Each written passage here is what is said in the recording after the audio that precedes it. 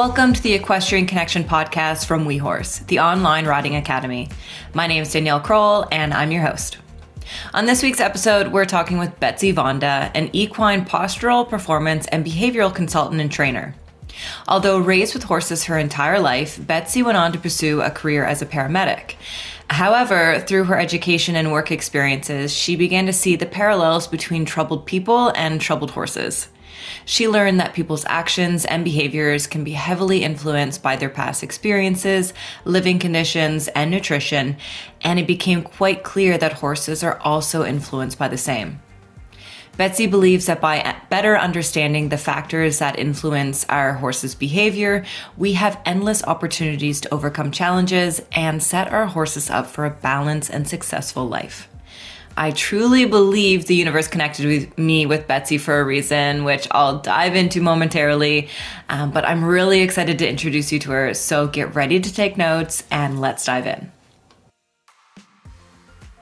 Betsy, I am so excited to welcome you to the WeHorse podcast. And for those listening, we have been talking now for like 15 minutes, and the two of us are just like, oh my gosh, we have to hit record. We need to stop. We need to record. We're so excited to talk about this, and I'm so glad you're here. So one of the things that I wanted to mention before we also get started is I want to give people a little bit of a background about this like crazy divine intervention about how I met you.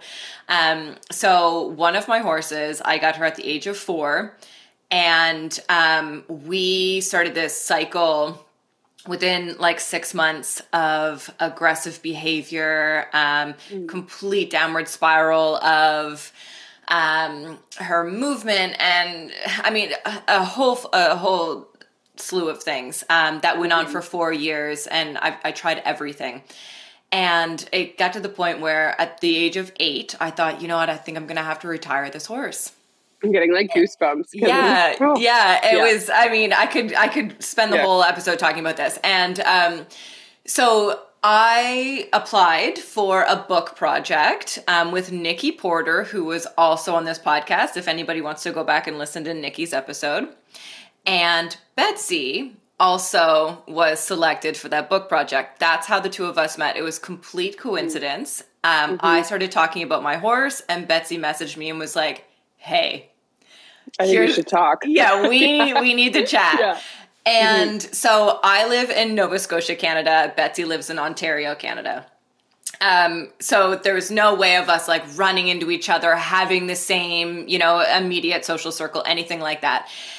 She says to me, you should try osteopathy with your horse. And unfortunately at the time, there was no one in Nova Scotia that was able to do it. Coincidentally, Betsy's osteopath a few weeks later moved from Ontario to Nova Scotia and was able to treat my horse. There's just been so many coincidental things since then. And I'm so excited to talk about the topics that we're talking about. And I just wanted to give a little background on that. Oh yeah, I have such huge goosebumps. So like, or piece of Danielle sent me a photo, or I think I saw a photo, and Soda had a really rotated pelvis, like one of the most significantly rotated pelvises I think I had ever saw or had ever seen. And I was like, we can change this. Like because I've watched, and it's Dr. Kate, like shout out to Dr. Kate. I'd worked with her for like 3 years, and she was like showing me a lot of things. And I just seen so much change with her that I was like, wow, like, no, there is something we could do. And then she moved out there, and I was like, oh my God, Kate is there, and she is phenomenal. And she was able to help Soda, and because my mare had similar, just not as bad. And it was just, I literally just had goosebumps through all of that because it was such a profound change. And at 8, right? And I think this is unfortunately the story of so many horses these days that get stuck in, they either have one incident or just something happened. And then like, we're going to talk about, this whole spiral happens and they can't bring themselves out of it. And a lot of conventional, treatment or therapies that a vet may offer are not going to fix something, or even some, massage therapists, it's just not in the skill set. So having a whole team and having the osteopath was such a key, like, oh my God, I just got goosebumps. But this is like, and this is my life too, how like meeting, even how I met Nikki, like that whole path of how we connected and Nadine, and that was a whole, I could tell you like an 8 long history of like just things that happened. And then we showed up in the same room together at one point, well, virtually. And I was like, oh my God, hey. And then it all connected. And yeah, it's totally my life. I love all that. I digress. So let's go back to the beginning. Tell us about how you got into horses and what were your first few years like as an equestrian? For sure. So I'm very fortunate to grow up with a horse crazy mother who made it possible for us to have horses at home from the age of 5. So I still, like, one of my first memories, and my sister's actually here right now, and it was our horse bar, and I remember like hugging his front leg. Like I remember being so small, but walking up, and he was probably in hindsight only like 2 at the time, but I remember going up and like hugging his front leg. So my mom had got bar when we were really young, and we had ponies. And then we ended up moving to a small hobby farm when I was in kindergarten, grade 1. So we had horses at home since I was, 4 or 5 years old.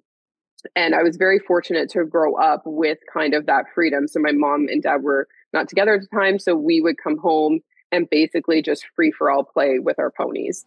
And we moved to a small town called Lansdowne, and my cousins were also there who also rode ponies, and we competed in, the local club show. So we started, you do everything from showmanship to hunter hack to barrel racing, right? And you did all these fun games. So I grew up primarily in that kind of club atmosphere, competing. And then when I was in grade 8, we moved to a more competitive region. And then within that area, I met people who were competing at the provincial level. So I had really just, again, having a single mother, we basically had to make our own horses. Like we barely could afford lessons. I remember having 1 lesson when I was a child. So my mom taught me pretty much everything. We learned from videos, like, John Lyons videos. And I remember my first Martha Josie VHS, like, so we didn't have a lot of coaching opportunities or the finances, and we had to basically make our own horses. So I was lucky to grow up, having to learn the hard way in some respects, but also being able to get exposed to some degree of natural horsemanship as well. But also living in that environment, we would spend a lot of time in the field, just watching the horses. And I remember now in hindsight, we had a mixed herd. So we only had, the one pasture. So the geldings and the mares went out together, and we would go out. And I remember just like watching them interact and seeing their behaviors. And obviously that's in a domesticated setting, but we grew up just doing kind of that, play in the woods, ride your pony bareback with a halter, and then slowly going up through competitive levels, eventually getting into quarter horse, like competing at the Ontario quarter horse level. And that's when my good horse Sugar Bear, we had bred and raised him, and then he really started to excel at pole bending. So I had, shown Hunt Seed and Western Pleasure in the quarter horse circuit, but then when we went to the provincial circuit, and I really started to focus on barrel racing and pole bending in the speed events. But I luckily had this background of natural horsemanship and, Western pleasure and horsemanship and showmanship. So I wasn't just, someone who started out barrel racing and wanting to go fast. I had this other somewhat of a developmental lens on, proper carriage and, what I knew or thought I knew at the time of proper carriage. And I'd never really experienced lameness was the other thing I will highlight about this. So I can still remember there was one time we had a horse get kicked in the front leg. So she had an acute injury. And, the odd time horses would have abscesses, but I'd never experienced true lameness. Like we never really had behavioral horses. We had a few that had some behaviors, but the way we handled them, it wasn't a huge issue. And we'd never had like subtle lameness until Sugar Bear, but I think I'll talk about him a little bit later. But I basically grew up in a very self-taught environment. I didn't have a lot of coaching, and so it also has shown up in me though now is where I just constantly pursue education. Like it's just who I am and where it kind of led me down my career path as well. Do you want to learn how to stretch and soothe your horse anytime, anywhere? WeHorse has a variety of equine bodywork courses for you to help your horse relax and release. Whether it's between appointments with your professional bodyworker, after a hard ride, or if you'd simply like to learn how to help your horse ease any tension on your own anytime. Check out WeHorse.com to access over 175 online courses with top trainers and horse people from around the world. We have courses on everything from dressage to groundwork to show jumping to bodywork, including specific courses on equine massage, acupressure, the Masterson method with Jim Masterson, T-Touch with Linda Tellington-Jones, equine biomechanics, and so much more. And as a member, you get access to everything in our WeHorse library to watch whenever you want. And we also have an app, which means you can download a course or video to watch without Wi-Fi. Perfect for those days at the barn when you want a quick dose of training inspiration before you ride, or a reminder on how to do specific bodywork exercises with your horse. I know for me, I get out to the barn and I think, how do I do that again? So it's a great tool to literally have in your pocket. So what are you waiting for? Go to wehorse.com and check out our free 7-day trial to access our WeHorse library and see if it's a good fit for you. We can't wait to see you in there. And now, back to the episode. Yeah, I like that too because it creates such a foundation of like self-trust and intuition as well. Like when you when you learn so much on your own that you kind of develop versus if somebody's just always telling you what to do. Yes. Yes. And like, being my mother's daughter, I listened to her about, what I felt like as much as I needed to know, right? There's always that teenage with your mother, right? It's like, okay, mom, but, so I learned so much from her and watching her handle so many horses. And obviously I wouldn't be the horsewoman I am today without her and without my sister. But yeah, I didn't have like a professional influence. It's true. I didn't have very much of that. I had people that I looked up to and I would watch them like a hawk at competitions, right? To see what they were doing. But I didn't have that formal coaching. So exactly, it came to just, I would look into myself to try and figure out what to do better. And yeah, very good point. Now, what was a turning point or like, was there a certain experience that you had that inspired you to pursue behavioral and biomechanical training for horses and basically what you do now? Yeah. So I did go to school and become a paramedic. So that was, I very young, I knew that I would not do well in an office setting. So I went to, and my cousin was actually becoming a paramedic. So I was in and out of college and on the road as a paramedic by 21. And through that, I learned a lot of just pathophysiology, anatomy. I can read big words. I can't always say them, but I had that lens. And then what it brought me into though, this highlights that I then took a break. So Sugar Bear, I brought him to college the first year. We competed. He went to Congress. He did very well. He won a lot of big things very young. But when I started to bring him back into soundness, I actually experienced my first head injury.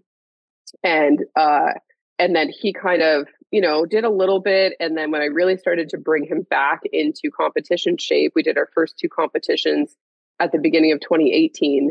And then he was subtly lame. So, and it wasn't so subtle. It was like, I felt him take a couple odd steps at the first competition, but like was fine, was sound, rode him that week, went to the second one. And then when we went back to see him, because we always give him a day off, he was lame. Like he was head bobbing lame.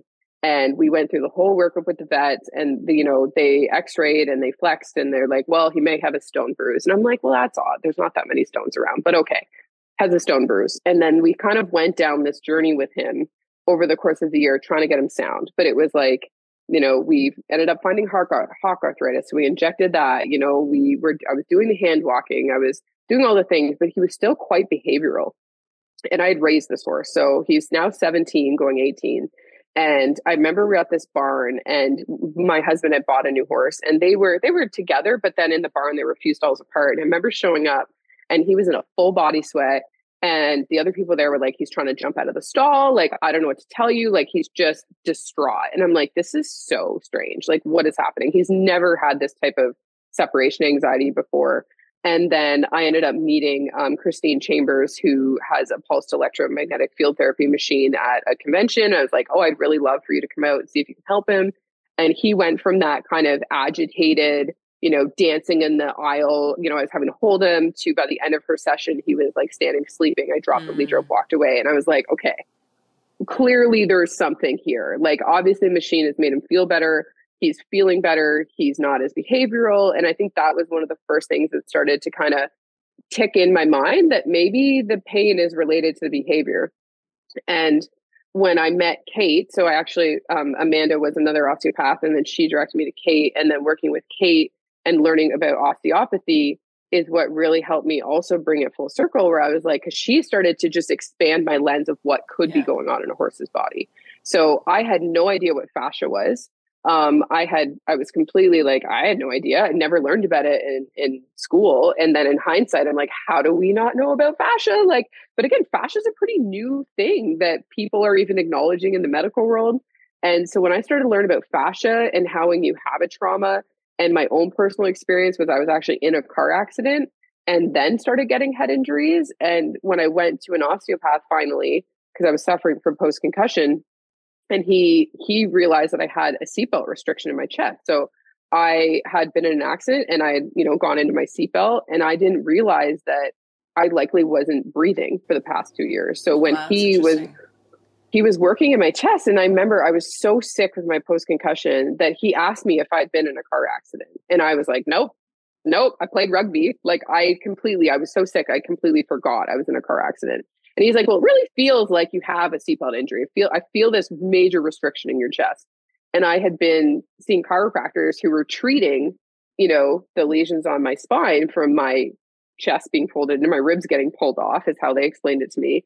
And I had been trying to do strength training and physio, and I was trying to strengthen my back, but it just wasn't working. And I'm like, I had a bodybuilding background. I knew how to train back. I'm like, this doesn't make any sense, until I went to this osteo, and he was like, well, basically what's happening is your fascia, because of this injury, has basically locked down and like seized, and is a way of protecting your chest. So when he got it to release, I remember my thumbs rolling open. So I was laying on the table, and I remember this because my thumbs were up. And when he released it, it was like my chest rolled open. And then he was like, take a breath. And I took a breath, and I was like, so you're telling me I haven't been breathing for 2 years? That's what I said to him. Because I all of a sudden could feel this chest expansion. But when you're injured and there's so much going on, and that becomes your new baseline, you don't even realize that you don't have full expansion. And then it didn't have to explain to me, well, if my chest wall's not moving, I have reduced heart and lung function, because in order for your lungs to fill, they have to expand. In order for your heart to fill with blood, it has to expand. So if you have a restriction in your rib cage and you can't breathe, it puts you also into a state of like fight or flight, because you now can't breathe. So I didn't taking those realize short, shallow breaths, and my diaphragm couldn't move. And so it all started to come full circle, that I was like, oh my God, because I'd been hitting my head on stuff that I'd never hit my head on before. And he's like, but think about it. Like if you have decreased, because he also found I had a restriction in my C1. So he's like, blood flow to your brain probably hasn't been great. Your lymphatic drainage hasn't been great. So because it was like I was living in tunnel vision. But again, I didn't realize I was living in tunnel vision, because I was just living in tunnel vision. It was your new normal. It was my new normal. Yeah. So I would hit my head off stuff and then get sick. And it's like, this makes no sense. But then it made sense once he freed me up. And I literally went from housebound post-concussion symptoms to a Christmas party in 3 days. I was like, oh my God, this is so profound. So when we then started working on horses, and then obviously being the book nerd I am, I started to dive in, okay, well, what is fascia? Why is it important? Clearly, it's very important. And then I started learning about horses. And you even think back to like a foal, as they're learning to walk. And if they're in a box stall, are they bouncing off the walls? Are they, maybe they're landing in soft straw, but you watch these horses, learn to walk. Or you watch a foal playing in the field, they wipe out, they fall into things. They, even if a horse slips and falls in the mud, or like my horses, fortunately, one time gone down on the ice, like, and each one of those falls, they make it up. They don't have any obvious trauma, but they're a large animal. And if they just fell, is there now a fascial restriction? And I think this is what really started. I started going down the hole. And then, now with the work I do, looking back at Sugar Bear, it's like, oh my God, he never, what we say, fully unfolded. So I look back and I have this photo of him as a foal. And he's standing there with his neck like a giraffe, his little scapula, or like up strangling his cervical spine. And he was always a front end kind of, more downhill quarter horse. And a lot of his siblings were. So I just wrote it off as like, oh, that's just how he is. We can't change that. Well, in hindsight, it's like his career ended up being, ending for him, what I would say is early, because he ended up being diagnosed with navicular. but he still had minimal changes. Like it still didn't quite add up, but he clearly was done. And, you know, in hindsight, I'm like, did he have a degree of nerve impingement? Did he have something? But again, when we treated him and his pain would go away, the behavior would go away and he would be his normal self. So I'm like, okay, there's clearly something to this. And then through his journey, I found Warwick Schiller and I found, you know, this connection work with horses and working with, you know, mindfulness and being more present and offering them the ability to say no and that you see their concern. And I then just say I started having horses arrive to me. So then we had just moved into a new barn and the barn owner was like, oh, well, you should come meet my horse Pino. And he reached out and bit her in the chest when we walked up. And I was like, oh, okay. And then she was like, yeah, like we had him and, you know, but no one can ride him right now. And he drags some staff around and he's a big warm blood. And he was just so behavioral. But then as I started to go through his history, I'm like, oh, well, he's had lameness issues.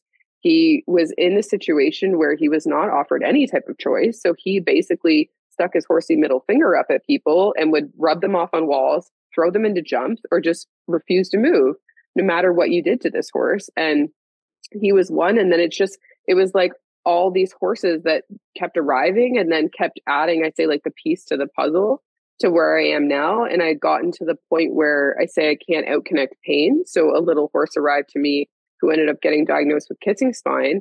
But it was because, you know, I'd done some connection work with him. We got into this point where it's like, okay, like he's better, but he's still not okay. He still feels very instinctual. And then that's actually around the time I found Celeste and he was diagnosed with kissing spine. And once we did the balancer movement method work, and then I remember because the big red flag for me was like I picked up a saddle pad and like when we were first, when he was still undiagnosed and he just walked away, like he left, like he was like, I want nothing to do with that.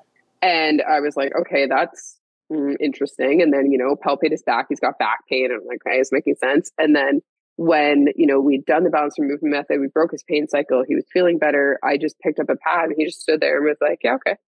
And I just put it on his back, picked up the saddle, zero concern, put it on him. And he just stood there and looked at me like all happy. And I was like, oh, okay. So there are still layers of pain. And when we resolve that pain, truly resolve that pain, the behaviors go away. And I was like, oh, so it made me really like, I've just had so many horses that, you know, come to me for behavior.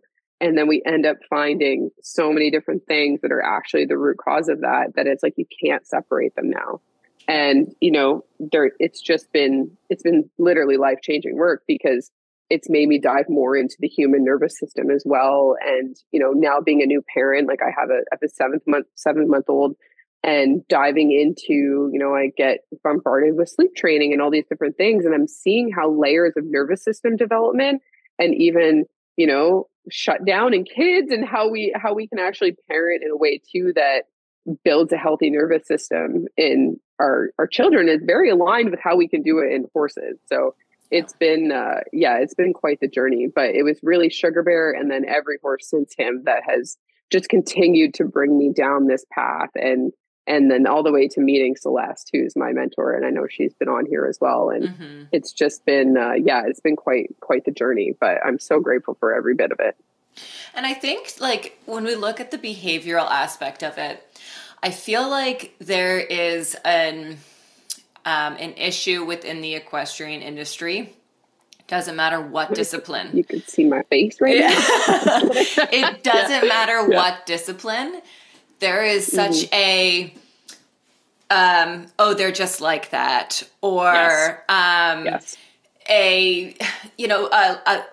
even see it sometimes people laugh it off.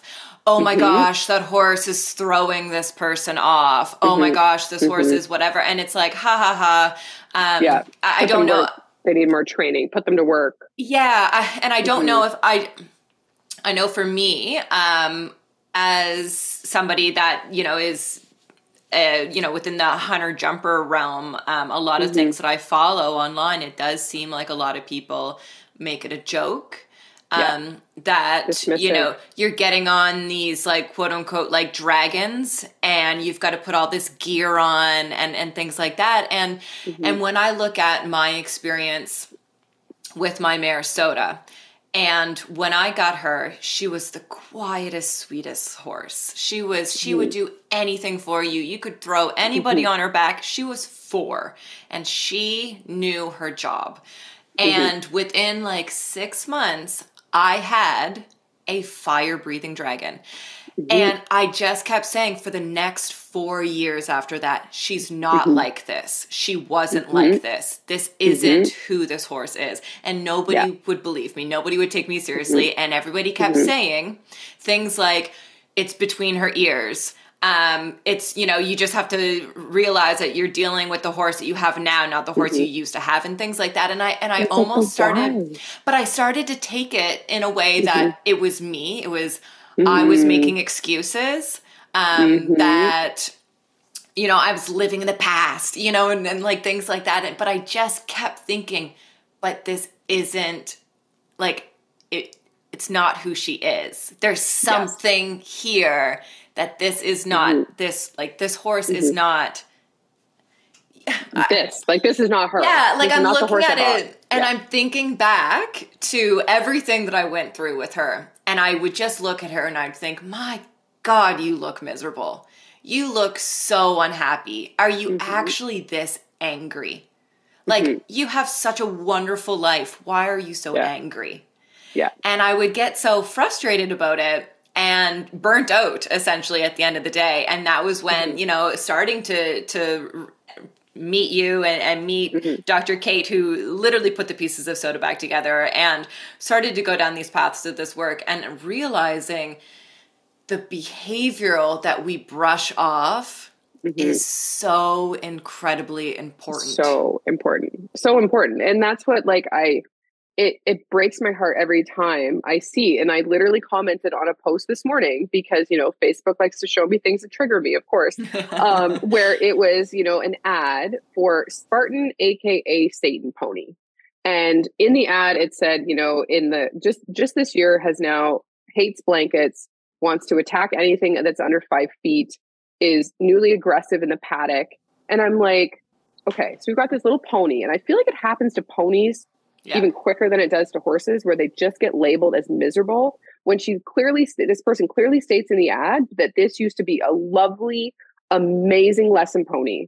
And now for some reason is the devil and is selling him. It is selling him, getting rid of him, you know, but she's being honest. And all the people in the comments were praising this person for being honest in her ad. At least she's being honest. Good for you, the honesty. And I'm like, can we please just talk about the red flags that this little pony is trying to scream at you that something is wrong, and you're instead labeling him as the devil and trying to sweep him to the curb or to the curb and get rid of him. And it just broke my heart because I'm like, what is wrong? And like, especially the red flag that he doesn't want blankets anymore. It's like, okay, well, is that because he has ulcers? Is that because he has nerve pain in his shoulders? Is that because he's now so defensive? Because I have seen it time and time again where I get horses for rehab and they either want to not have anything to do with a herd when we integrate them, or they are aggressive. They are intentionally aggressive. And I think it's because they're saying, I'm going to get you before you get me. And they're clearly living in fight. And they're not in social engagement. They're in fight or flight. And they are either fighting away from the herd, which, you know, is offering no threat, or they are picking fights and they're just fighting because they're in fight mode. And it's like, when you help them feel better, social engagement turns on, you can integrate these horses and they join the herd. So when I see these flags in you know, in ads or even in history that, you know, they were really good in a herd, now they're aggressive, or now they run the fence. And I'm like, okay, well, that is a sign that they're not okay, because horses are meant to live in herds, right? They're meant to socially engage. So it just breaks my heart because I think it happens all the time. And it's so, I say it's triggering to me, and it gives me like because I know that it's likely something else, right? And when you see it so culturally acceptable to say this horse is being naughty, it needs more work. This horse is just, you know, a redheaded chestnut mare. Well, I own a redheaded chestnut mare, and she is just the most incredibly sensitive, clear-cut communicator I have ever met. And when you frame it like that, that she is just a very good communicator to what she's experiencing, it's completely different. And that's why I also love like Dr. Audrey DeClue in her Horse First podcast, Because the second podcast she ever did was, it is not normal when. It is not normal when your horse is cinchy. It is not normal when they, pack shavings at the back of their stall. It's not normal if your horse never lays down to sleep. It's not normal if they feel so grossly different, right to left, or their contact is like significantly different right to left. Like, that's not normal. This is not normal. And we need to stop dismissing it as such, because it does a disservice to the horse. And I think that, again, it's like culturally, and I have this conversation with owners all the time, because they're like, well, why didn't anyone, bring this up, or why didn't anyone see it as a problem? And like your story, I just knew in my gut, this wasn't this horse, this wasn't it, but everyone around me. And I don't think they're intentionally gaslighting you. I think it's that sometimes they just don't know. And culturally, their teacher's teacher told them that's just how they are, So when you grow up in a culture where everyone just says, this is normal, this is normal, this is normal, how do you know another way until you see another way? And I think that's what's so important about the podcast, and like it literally, and Facebook, and the communities that are being built. And like, especially like with our masterclass, there's so many times that people say, finally, a safe, judgmental free community where we can actually talk. Or people will say, like, I found my people, because we're a group of people who are like, yeah, no, that's not normal. Like, it's not normal that your horse does that, where, everyone in their life, even to the highest levels of dressage or eventing or, Western competing, where behavior is being, dismissed, but then they come and they're like, oh my God, but I see it. And once you see it, you can't unsee it. And that's the other thing is, I think that the more that people actually listen, but then also the empathetic, trauma-informed layer of me goes, but they've also probably experienced some type of dismissal when they were a child or growing up, where they felt a certain way and they were told, don't cry, I'll give you something to cry about. Well, what are we doing with our horses? Don't buck, or I'll give you something to buck about, or don't bite, or I'll give you something to bite about. Like, there's also those layers of, did these people potentially grow up in households or have life experiences that also have them not able to be empathetic to the horse, or to think, well, this is how I've gone and gone through my life. It's normal for me. So is it normal for my horse? So when people also don't want to see or think it's normal, I go, okay, but what also has happened to them, or what have been their experiences, that they're also not in a place to see this for what it is, or to have empathy, or, maybe they were in a household where their parents kind of lived vicariously through them. And because some people really struggle with competing and not riding, right? Because they're so goal oriented, and they feel like, if I'm not competing and I'm not winning, I'm nothing, or why do I even have this horse? And it's like, but if you really sit and look with that and really sit with it, it's like, well, what is that actually saying? That you are not valuable unless you're a winning competitor? Like, you are valuable. Your relationship with your horse is valuable, and it's not determined by how many ribbons you win or how many competitions you attend. But again, you can't force someone to sit and look at, well, why are you so resistant to not riding, or why are you so resistant to not competing, or, why do you have this? Like, you can't force people to think about that stuff. But I always try and hold space, or hold empathy, and always try and think, well, what has happened in this person's life also that they don't want to see it this way, or, because clearly any reasonable person, once you're taught and you see that this can be from this, how do you not see it, right? Unless you've been conditioned throughout your life to not see that way, or not think that way, or not, acknowledge that. I think that's really important to know too, is that people are not out here being malicious. They're not out here intentionally riding lame horses or causing horses pain. Well, some of them, crushable. But the most people they just don't know, or they're not in a place in their life to see it for what it is based on what they've already experienced. And I think that's super important, because it definitely, that's what I always try and remind myself when I get triggered, is like, but this person just doesn't know. Yeah. Like, it's not that they're doing this to be malicious, or that they don't care about the horse, because they clearly care. They're trying to find it a new home, let's say, that'll be more accepting, but they just maybe aren't in a place to see that, oh, there's actually red flags to this, So I always try and, if I really am going to comment or say something, I always just try and draw attention to what I'm seeing. I don't accuse. I always just say, well, these things are this, it could be this, and just leave it at that, right? It's like, you can lead a horse to water, you can't make it drink. Well, I can offer education, doesn't mean I need to take it, but I also can't walk away and not advocate for those horses. And that's a big piece of where I am in my journey is like, I can't not advocate. Like, I can't not say something. And even to the owners, like, I will have the difficult conversations of, this horse really isn't ready to be ridden, but this is why. Like, let me lay it out for you, the risk benefits of riding this horse.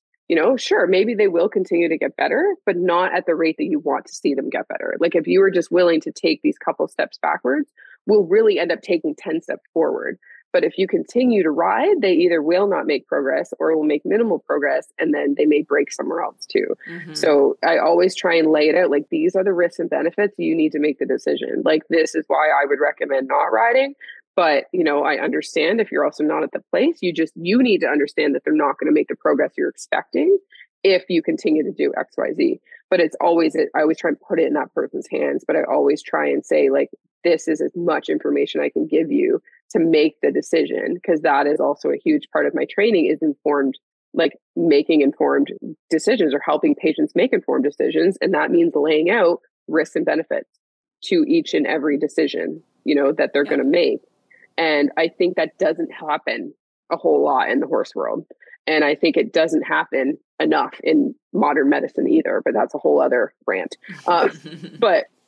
But I think in the horse world, as an advocate, that's what I can do for the horse is I can say, this, and this is what I think is going on. And I can advocate for the horse to the owner, but at the end of the day, it's still up to the owner. But at least I can go to bed at night knowing that I did, everything I could and made, helped advocate in whatever way I can. And I can have peace with that. Because I think if you don't, you won't survive.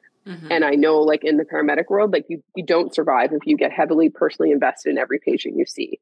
You have to have a degree of, you've done the best you can, and now you need to close the loop and move on, or you won't survive the job either.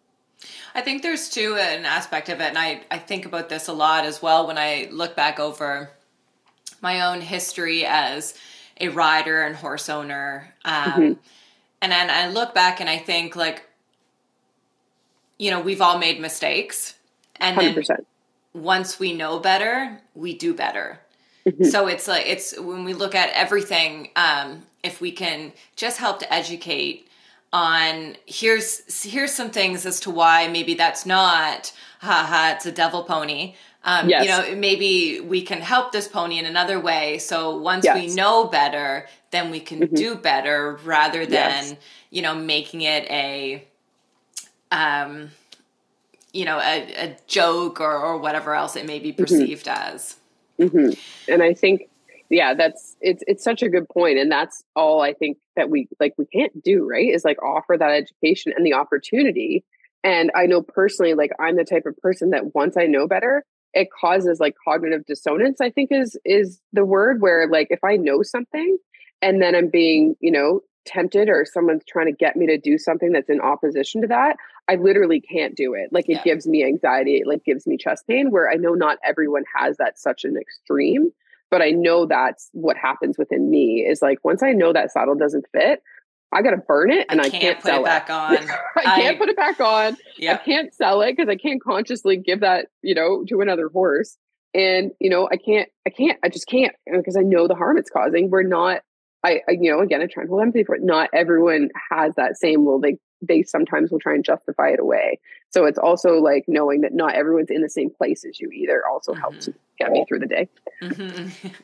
So I want to talk about your experience as a paramedic, and you've kind of mentioned this a couple of times already, but how do you feel that your experience looking at survival responses, which we'll get into, and correct me if I'm wrong in this, it's the fight, flight, freeze, and fawn, and we can kind of go over those definitions. But the survival responses that people have through traumatic events, whether it's like emotional or physical, and then how that is also relating to the survival responses that we're seeing in horses. Yeah, so it's like, obviously being a paramedic is not for everyone. And there's, we say like it takes a certain type of person to do it, because you are going to see people in these varying different types of responses. And that, like, once you see someone, and like I've seen, and like they try and prepare you for it the best they can in school, right? So like I've been told, like there will be times where you will have a patient who has had a severe head injury. So if you think about, just for rough anatomy, we've got our main brain. When you think about our brain, there's the brain, and then there's the brainstem. Well, most of our actual surviving comes from our brainstem. And when our cortex, so the main part that we think of as the brain, is compromised, then we go into fight or flight. And usually those things are combined too. So they tell you, like, you're likely going to meet patients who have had head injuries who will be in this state. And then just to clarify too, we can also go into fight or flight without having a head injury. Like it can also we just have that innate reaction in us. You have that innate reaction, yes. But when you really truly see it, so like I still remember, and I won't go into too many details, about someone who is hit by a large object, a vehicle, and this person was conscious. And when I got to them, they were fighting with firefighters and who were trying to obviously provide assistance. But this person, I just remember it so clearly because I went up and I said, and I was repeating to this person, like, this has happened to you. Like, this has happened to you. And this person is looking right through me. So they're conscious, but they are in like full blown fight or flight. And they are not, so they don't hear what you're saying and they can't comprehend. Like, it's literally not possible for them to comprehend. And they're in this state of true fight or flight. And it's almost like they're blind. Like, obviously they're seeing, their eyes are open, but they're blind. They can't hear, they can't process what you're saying, and they're just fighting in order to fight.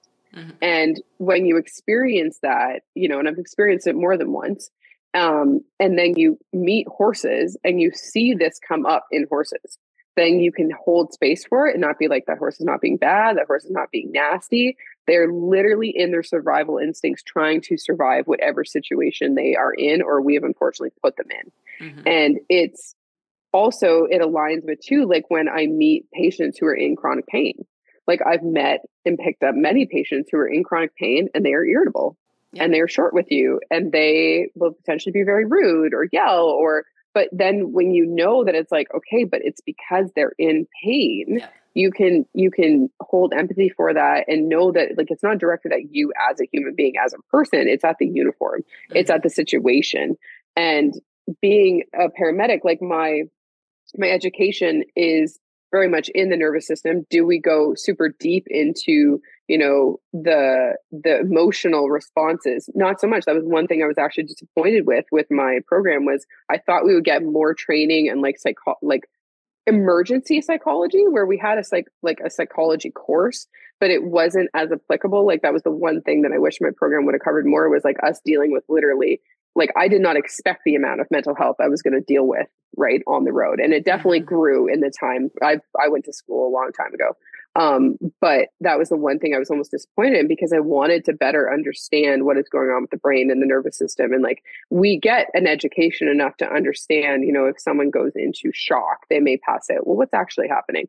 They're actually having potentially a vasovagal episode. And like, we would know, and it was very common knowledge that if you go to someone who's passed out, they probably had a vasovagal, is what we call it. So they've had some type of stimulation of their vagus nerve that has caused a drop in blood pressure and heart rate and caused them to pass out. Usually by the time we get there, they'd be conscious, they'd be alert, they'd be talking. And when you read it about it in the literature, they often say, it's not always a super obvious cause, or it is. It is someone who maybe saw blood, who's not used to seeing blood, or they saw a needle, or, they've just been in a car accident and they're finally, like, maybe they've just got out of the car and then they, people are shocked, we'd say, and they pass out. And, they all blood drains from their face, or someone who is, straining too hard in the toilet can also stimulate the vagus nerve and cause themselves to pass out. So, I was very much aware that this was, something that could happen, but it wasn't until I really started diving into polyvagal theory and learning later on that I'm like, oh, wait a minute, that's actually a survival response. And, it can happen to people. And we go, well, it's, from a paramedic point of view, well, okay, you're not in a heart arrhythmia. It was temporary. You're not dying in the moment. Like, we'll still take you to the hospital. And this is something you should get investigated. But often there's no way to really prevent it because it's a nervous system. It's just something that happens. And I wasn't really fully educated on, what that means from like a social point of view, and like how, until I really read the book, The Body Keeps the Score, which I've mentioned and Celeste mentions quite a bit, is you really start to understand as a child, your vagus nerve actually plays a huge role in the development of what's happening to you and about you. And if your needs are being met, it will actually help your nervous system and in turn your vagus nerve develop properly or not develop so well. And then with horses, so where this comes across into horses is you meet horses and we say it's like a window of tolerance or a threshold. So there's been a lot of talk of thresholds in the horse world these days and trying to, be aware of them and find them. But what that really means is we're looking for this, this threshold where all is well and a horse can learn within it. But in some horses, that hasn't really been developed and they're very instinctual, or they're bred to be very instinctual is also something to be aware of. But being a medic, it kind of it helps me read these articles and to try and understand and really see what is happening between there are some things that are very similar between a human and a horse that do happen, but we're also a predator versus a horse being a prey animal. So I'm just very grateful to the experiences I've had because I'm like, I've seen humans, I've met horses, or, I've met people, or I've experienced this on this side of my, my life. And then I'm also seeing it mirrored in the horse world.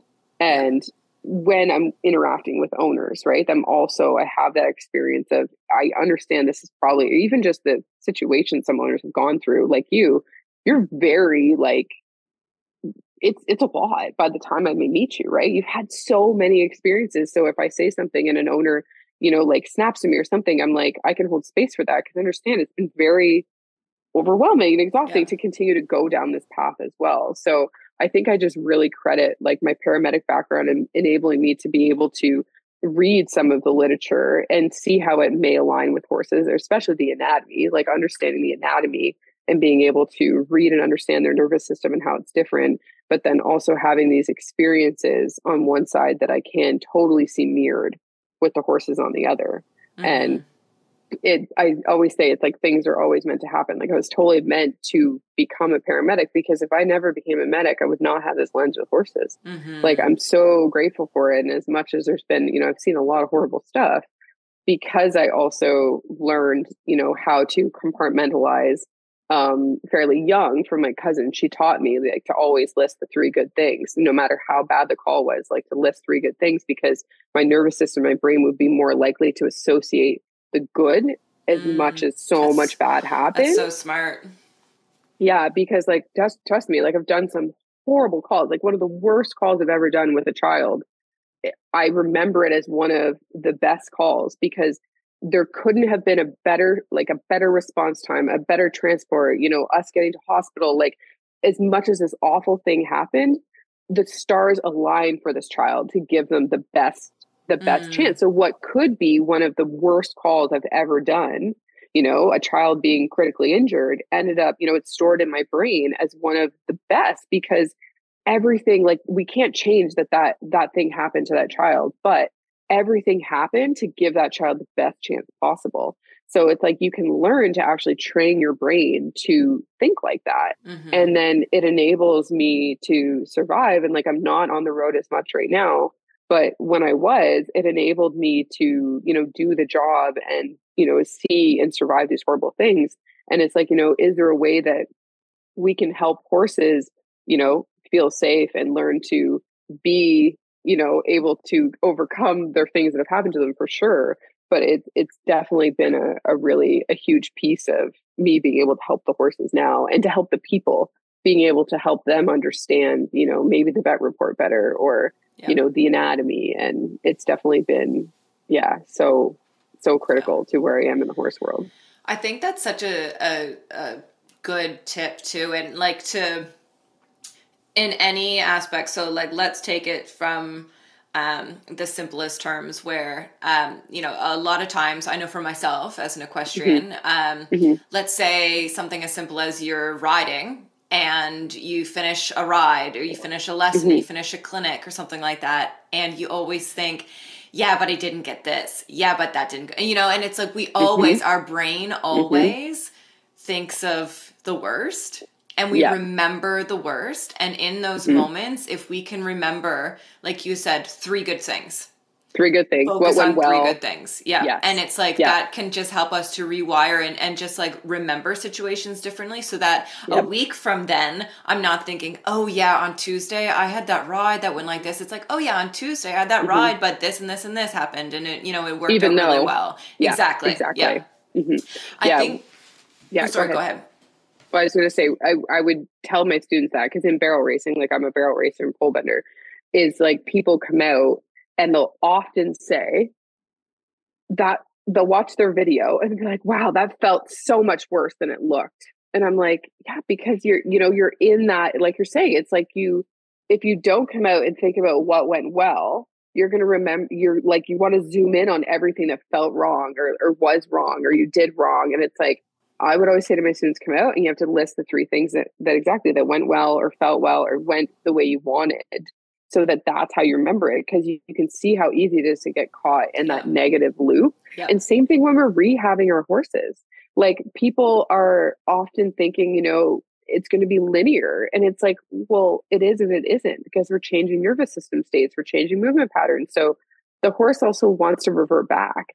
So it's not also always going to be linear, but you need to focus on also look at this is different, this is different, this is different to also keep you moving in the right direction and not wanting to give up that, you're not seeing enough change fast enough. But it's like, but this change, and that's a big deal. Yeah. Like that's a big deal. Let's also stay focused on that. Yeah.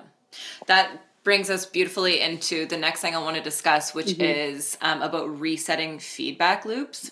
And just before we do that, before we go there, I want to mention one other thing that I had thought of when you were talking about, some of the like instinctual reactions that people have. And you had mentioned chronic pain.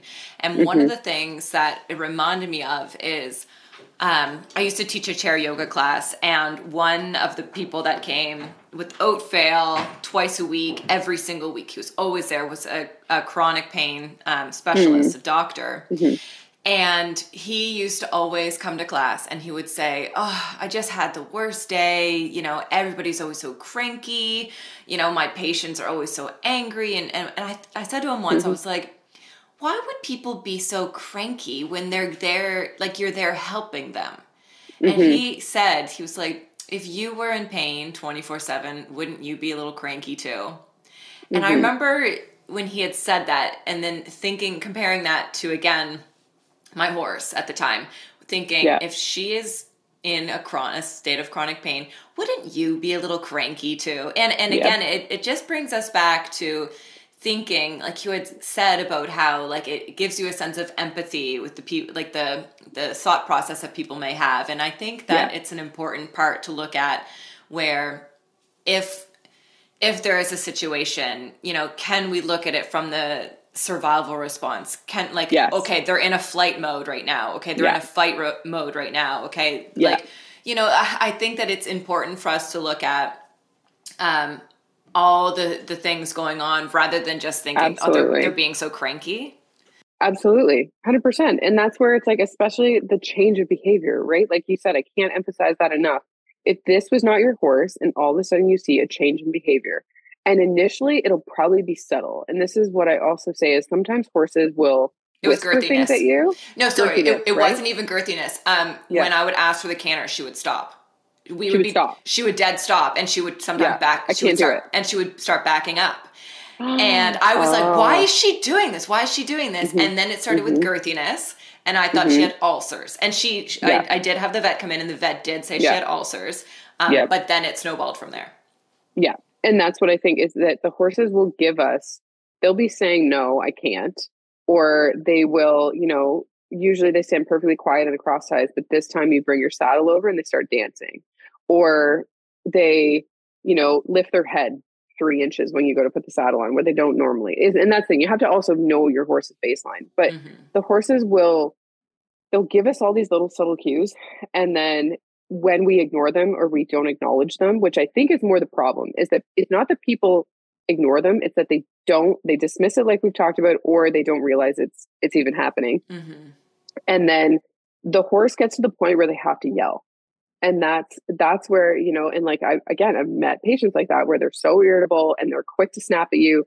it's similar because it's like they've been living and trying to tell you or trying to tell someone about this pain and discomfort this entire time.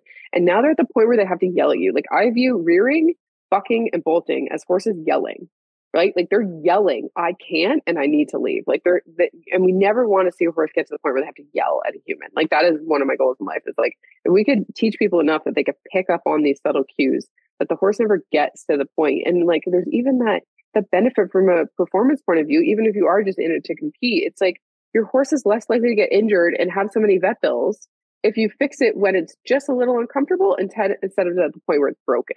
So it's like, even if people are like, yeah, well, their horse, they don't care, maybe they care or don't care that much. But if you think of it from like, even like a dollar and cents point of view, it's better to acknowledge early on than let your horse get to the point where they're completely and utterly broken. Yeah. And, and it just like, like, it's just, they're not doing this to be jerks. Like they're trying to tell you things and we need to listen to them. Yeah. Rearing, bucking, and bolting were things that I dealt with for years. And I was always told it was a training issue. It was a training issue. We need to do more training, more training, more training.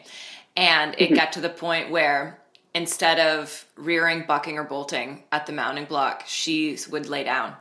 We would literally go to the mounting block and she would lay down fully tacked up. Whoa. And that was when I thought, I'm done because look at this. She has given up.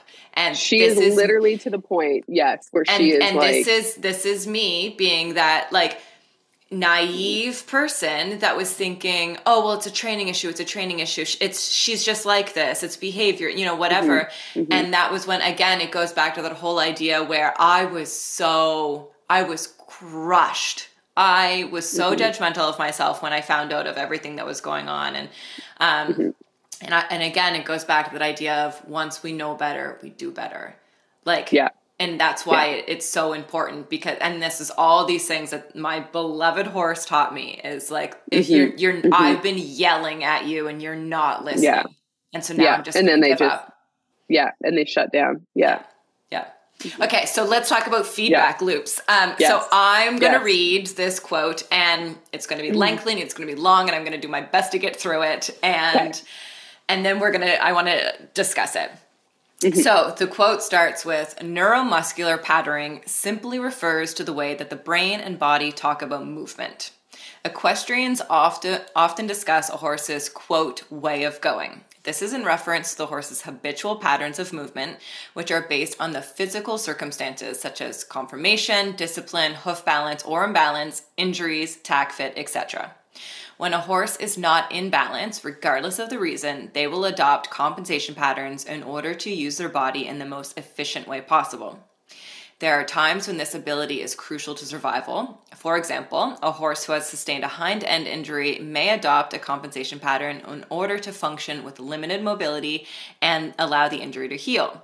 However, if the body becomes, quote, stuck in this neuromuscular pattern, even after the injury is healed, that pattern is no longer the most efficient option.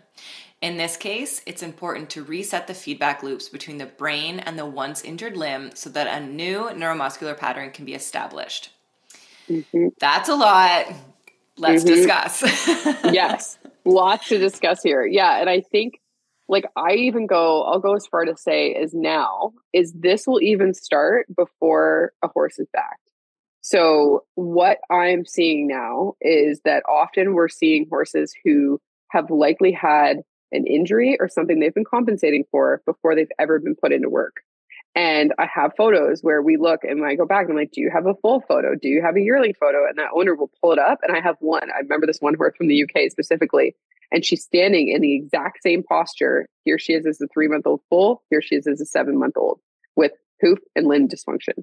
And it's like, and lameness issues. And it's like, here's the exact same posture from like literally her as a foal. So I think like we obviously we read this and we think of like acute injuries happening. But in the way I kind of view them now is this horse was likely in a compensation pattern that then led to an injury, like a hind end limb injury. And then we need to reset. But even if we zoom out on this article and go, wait a minute, was a horse even properly neuromuscularly programmed from the beginning to carry the weight of a rider before all of this happened? And that's where I'm like, when you read this and you're like, yes, we definitely need to reset a feedback loop. And there will definitely be injuries that happen, like acute random paddock injuries will happen. But even then, I would argue there's horses who, again, if they've become a little bit disconnected or, are living in survival mode, they're not as aware of their limbs are. So if you're listening to this and you have a horse who chronically comes in with cuts and nicks of their lower limbs that are maybe not serious, but they're constantly having little minor injuries to their limbs, that to me is actually a red flag. Like if your horse, because horses are survival animals, and if your paddock, especially, most domesticated paddocks are walked by people, intentionally made safe. So then it's like, well, why is your horse chronically coming in with all these little injuries? It says to me that they're probably not even functioning in a basic normal movement pattern. They're not aware of where their legs are in space. Their proprioception is not as good as it should be for a horse. So when we look at this and we think of the way of going, and that, like, talk about that a lot in the barrel racing world too, because a horse will have a way of turning or like a way of going. And I think a lot of people miss that, like Celeste so eloquently talked about, how they don't have collarbones and they're not designed to carry riders. So people are, doing a classic, like, how many people start horses on circles and lunging them? Like, that's how horses started. And they're already not developed. They're not developed enough to be in a circle. And a lot of people start horses like that. And then they say, oh, well, they're a little short and choppy. They have a choppy stride. Or, well, that'll get a little bit better. And like in here too, they also don't mention posture at all. So such as conformation, discipline, hoof balance, imbalances, injuries, tack fit, no one mentions their posture, just like what their basic adopted posture is. And I think when we look at this, it's like if we're not setting them up to be ridden properly from the get-go, or to have the tack fit proper, because that's another huge pet peeve of mine is I see it all the time where people are like, I have a 3-year-old. I'm not willing to spend the money to get a saddle properly fitted. So can someone just recommend something? And I'm like, that is probably the most crucial time for you to have a saddle. And yes, it's going to be a pain in the butt and it might cost you a lot of money to change saddles. But if you're starting a horse at 3, you plan to ride them and you're not going to do it in a properly fitted saddle, you are not going to have the same horse at 5, 6, 7 to fit if you've ridden them in an improper fitting saddle in their most crucial developmental days, right? Yeah. Because you are going to potentially damage those muscles to the point that they will never be able to properly develop. And I recently saw this about race horses and race saddles, that they may be potentially damaging trapeziuses beyond repair. And, if we get that, then you think of, oh crap, we'll think about all these off the track, thoroughbreds who really struggle to develop top lines. Well, it's like, okay, but is it because they're potentially already damaged from the get-go in their most crucial years? So it's like, now I've started to, even zoom out, because I've started a lot of horses too. And I've always tried to set them up for success, right? That's what I always think of. You're always trying to set a horse up for success. But when we look at these neuromuscular repatternings, we often talk about them at the point of rehab, where it's like, okay, the horse has gotten hurt and now we need to reprogram them. And that's what, the balance through movement method does beautifully. But I'm like, my whole goal of, spreading awareness with this work is that people start to use it before they even get on their horse. Like, I would love a massive shift in the industry where we actually have body work on babies. We have hoof x-rays. Because some people will x-ray the knee to make sure the knee's closed. Well, why don't we take a look at the feet and make sure they're in balance before we ever ask a horse to carry a rider? Yeah. Why don't we look at their development and say, okay, are they even developed enough to now be backed? Because I think a lot of what gets assigned as a horse's way of going is their way of surviving from the get-go. And that will probably not be a super popular opinion, but it does come back to this, people say, well, this horse is just hot, or they're just more reactive. And it's like, well, were they ever trained how to find relaxation? Were they trained in a way that was safe, where their thresholds were acknowledged and, respected? Were they trained in a way that they were properly developed through their thoracic sling to be balanced, to add that additional, support of a rider to keep their spine open, like this epidemic of kissing spine? And some people will argue, well, it just wasn't on people's radar. It's not a new thing. It probably just wasn't diagnosed. But I'm like, okay, but also, are we riding horses more in a way that is potentially developing kissing spine? Are we pushing them too early? Are we not developing them enough? Like, why is it happening at such a high rate in so many different disciplines? But I think when we look at this, the big thing that stands out to me is there a healthy biomechanical correct neuromuscular pattern to begin with, to even bring that horse back to, if you think about it, from injury. Like, is there a way that we can bring this horse from super soundness, and then if they get an acute injury, back to it? Or are we just kind of always chasing a thread? I would like the world to shift to, can we actually properly muscularly develop these patterns in horses before we even put a rider on their back? That's what I read when I see this. So how do we do that, and how do we reset it? Well, first we have to really look at the horse and see what we're starting with. Like I said, because now when I look at some horses, I'm seeing stuff that quite possibly has been there since they were a foal. So then you also think, okay, this pattern's been in here, because if you have to assess how long has this pattern been here, if it's been from a foal and now they're 10, well, that's a long time of them, functioning in this way, and it has become their norm. So how do we start to reset that? Well, in some cases, I always say we have to make sure we have the mind, because with a lot of these horses too, what this doesn't talk about is the mental aspect of being injured, of being vulnerable. And that's often, like I said, we see that behavior change when there has been an injury, and maybe it's not an obvious one, but we've usually had a change in mindset. So with the horse, we first have to help them feel safe. And this is where I get, again, pretty frustrated and a little bit triggered when I see a lot of people being recommended to use things that restrict the head and neck in a horse, especially in kissing spine cases, because you're taking a horse who has been in a pain pattern, who is likely feeling vulnerable, has definitely displayed fight or flight behavior. That's usually the diagnosis of kissing spine. And then you're taking them and you're trapping them, and you're trying to get an outline in their posture without addressing it mentally first. And this is what I just wish people would see, is like, when we have horses and we work with them, and we work with them in a way that we help them feel safe, they usually drop into that posture on their own, because it's a vulnerability. Bringing your head down to open your back is a vulnerable posture. And if you try and force that, then we're doing it in tension, and you're not actually creating the changes that you want. So I think the first step with resetting feedback loops is making sure that there's not still chronic pain, or there's not like a pain, or, I often look at hooves and making sure that the horse is even set up to be reset, if that makes sense. So when I do a consult, I ask for photos of pretty much everything: their living circumstances, their feet, because feet are definitely a huge, huge issue. And I think that is gaining traction, though. We are seeing more people saying, when was the last time you had the feet x-rayed? Is there alignment issues in the hoof pastern axis? And I think there's definitely a new awareness coming, even though we all know there's the classic saying, no foot, no horse, right? No hoof, no horse. But there's new levels, I think, of education coming to owners, that they're like, wait, maybe I shouldn't just believe that this is best. Like, maybe we should actually get x-rays. But I think the first set in resetting a feedback loop is making sure that the horse is in a place that we could potentially even attempt it. So are their feet in alignment? Have we broken the acute pain cycle?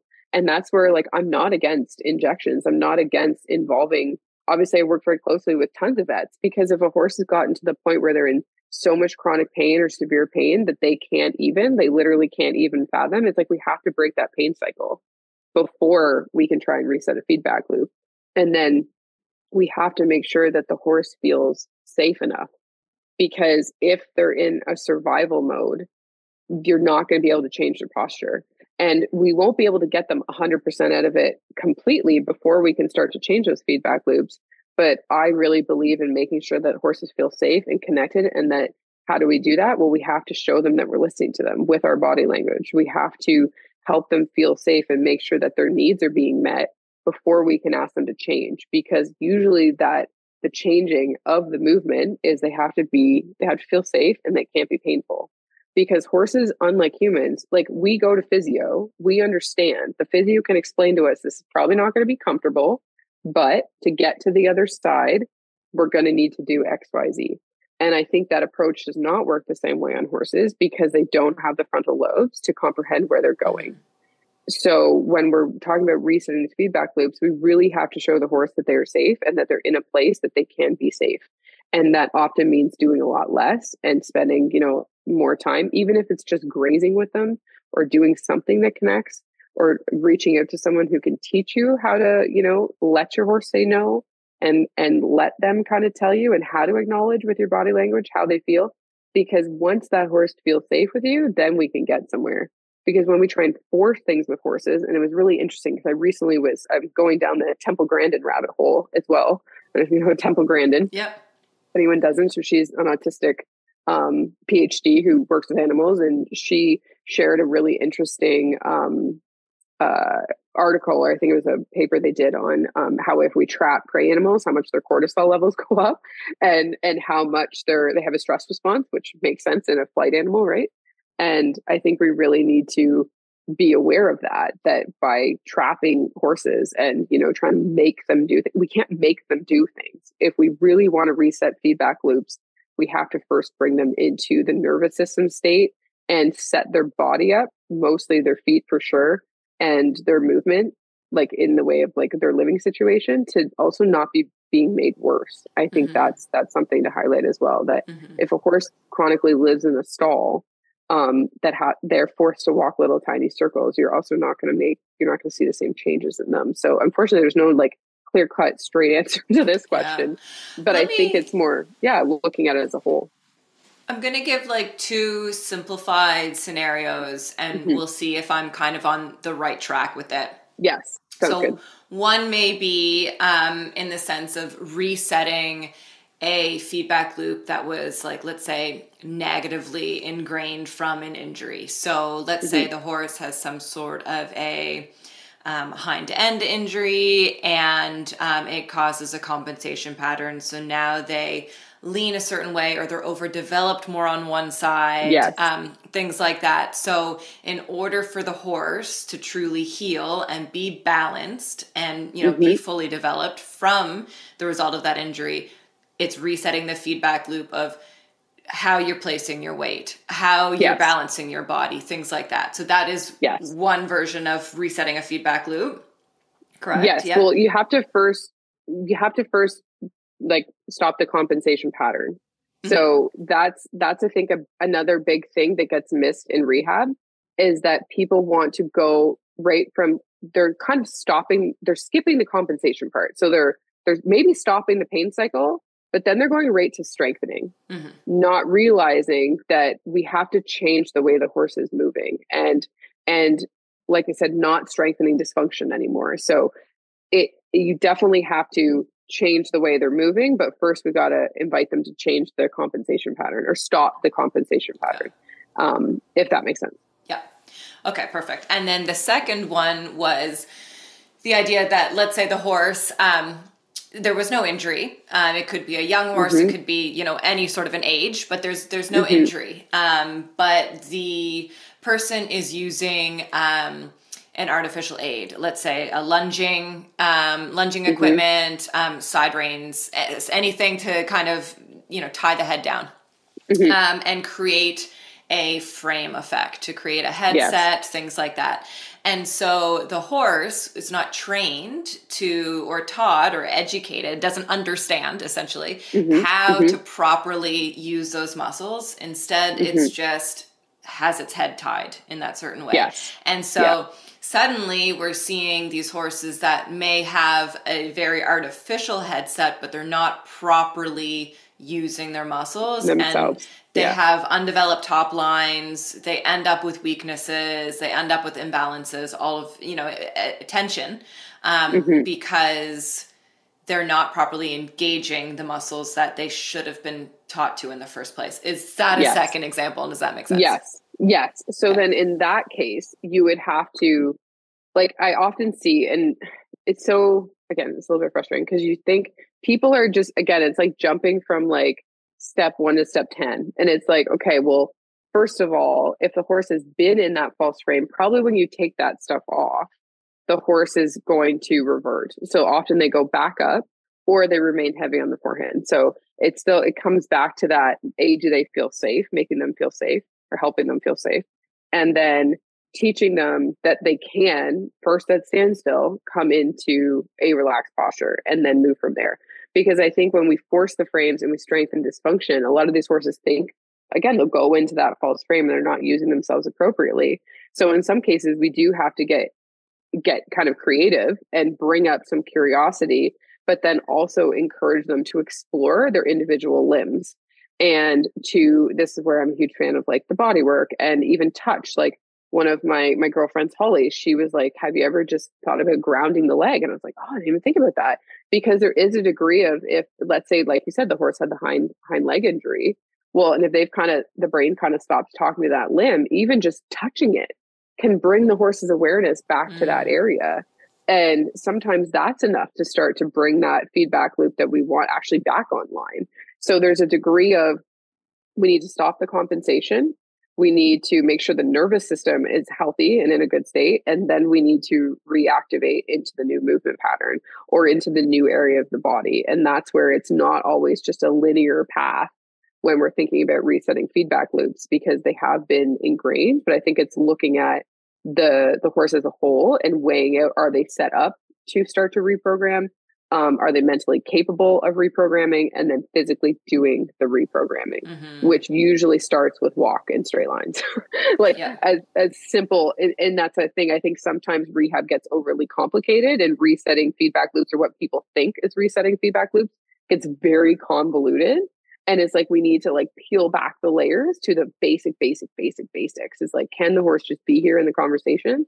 Do they feel safe with us touching and moving different parts of their body? And then can they just walk without compensating and doing it? Yeah. And that's one of my biggest pet peeves about people giving away exercises just free for all, is because they don't list some of these indications, contraindications. Yeah. And, people don't think it's that much to ask a horse to just walk over one ground rail. And it's like, well, if they're in compensation and they have to compensate to do that, you are strengthening it, unfortunately. And I think that's like one of the biggest things, is we have to also stop making them worse. And I think in some cases, people think they've reset bodies and they've reset rehabs. And like, I've seen horses, because people post them, that have been cleared to return to riding and they've improved. But I think it's simply because they stopped riding them in a way that was keeping them sick or keeping them dysfunctional. And they've maybe gone to long lining, or they've gone to some other type of rehab, and the horse has improved simply because they're not being made worse. But when we look at them, we're like, they're still not tracking up, or they still don't have movement in their pelvis, or they still don't have a properly developed neck. And you kind of look at them and you go, did you actually reset that? Or do you just, think you did? But again, it's not as clear cut, I think, as some people think when we really dial it back. That's a good point. And when you had said about the grounding of the leg and like there being a disconnection, it reminded me, and not to keep bringing it back to my horse Soda, but I truly feel like she's like a perfect example of this work. I remember her hind end was always cold. Her pelvis was always so like you would touch all along her body, and it was like room body temperature, essentially. Body temperature. And then you would get to her pelvis area, and it was always cold. And I'm sure that has to do with like circulation and all of those different things. But essentially, at the end of the day, like her body wasn't talking to it. You know, and I think that's also kind of an interesting piece of it as well that made me think of it. Well, and this, let me just say, so this is what they also talk about in The Body Keeps the Score. Sorry, I'm like, I know we talked about it before we started recording, but I just want to say it too, because this is the somatic experiencing, and how, with horses, it's not just, reprogramming like mentally or putting them through the motions either. This is why, again, that nervous system health is so important, like you're saying, because The Body Keeps the Score, they talk about, if something happens to someone, or we know we have childhood trauma, we go to a therapist and we talk about it. But if something has physically happened to you, you need to also revisit that with the body and like get the body talking again, because there is a degree of separation, like you're saying, between the brain and the body. And how we go about that is really important. And that's why, again, small plug to the Balancer Movement Method, but that's what we're essentially doing, is we're doing the talk therapy, the connection work with the horse. But then we're also doing like the physical reprogramming and resetting of feedback loops of how the horse can move through space now that they're in a different nervous system. And I think that, again, that's a huge piece, is that people in the rehab world, a lot of them will spend time trying to do the body part and not the mind part with the horse, where it's like, we have to have both. We have to have the nervous system and we have to have the physical body. And then we need to work strategically to help reconnect those things and it feel good about doing that. And it feels safe. It has to feel safe for the horse to make real change. Absolutely.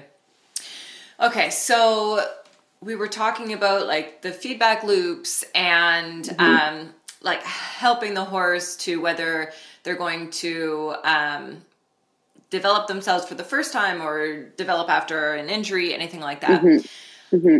Most, as we had mentioned, trainers may recommend things like lunging, hand walking, body work, all of those, which are all wonderful and important. And, you know, but when we look at like how do we know the horse is ready to begin the physical work?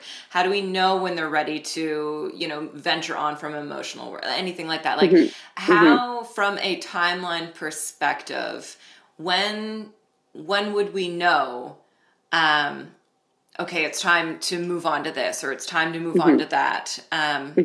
Is there kind of like a clear thing, or is it totally intuitive? Like, what would you recommend? I say because each horse is an individual, right? So it depends on what they're starting with. But when I look at, I always, you know, you check in, I say you kind of check in with the next step too. So when you know, so like when I'm starting a horse, like, again, it's like I would say there's benchmarks that horses meet when I'm starting a horse. And a lot of them are mental and energetic. And then now with a layer of balance or movement method, it's like, okay, well, when I'm looking at a horse and I'm first interacting with them, it's like, are they in the conversation? So even just your attention span. So let's just talk about like mentally with a horse. So what are they like when you're grooming them, tacking them? What are they like when something happens? Because there's no perfect barn out there where absolutely nothing happens when you're ever working with a horse, right? Like, does a tractor go off? Does, you know, someone else come in the arena? Like, when I'm looking at horses and going, what can they handle?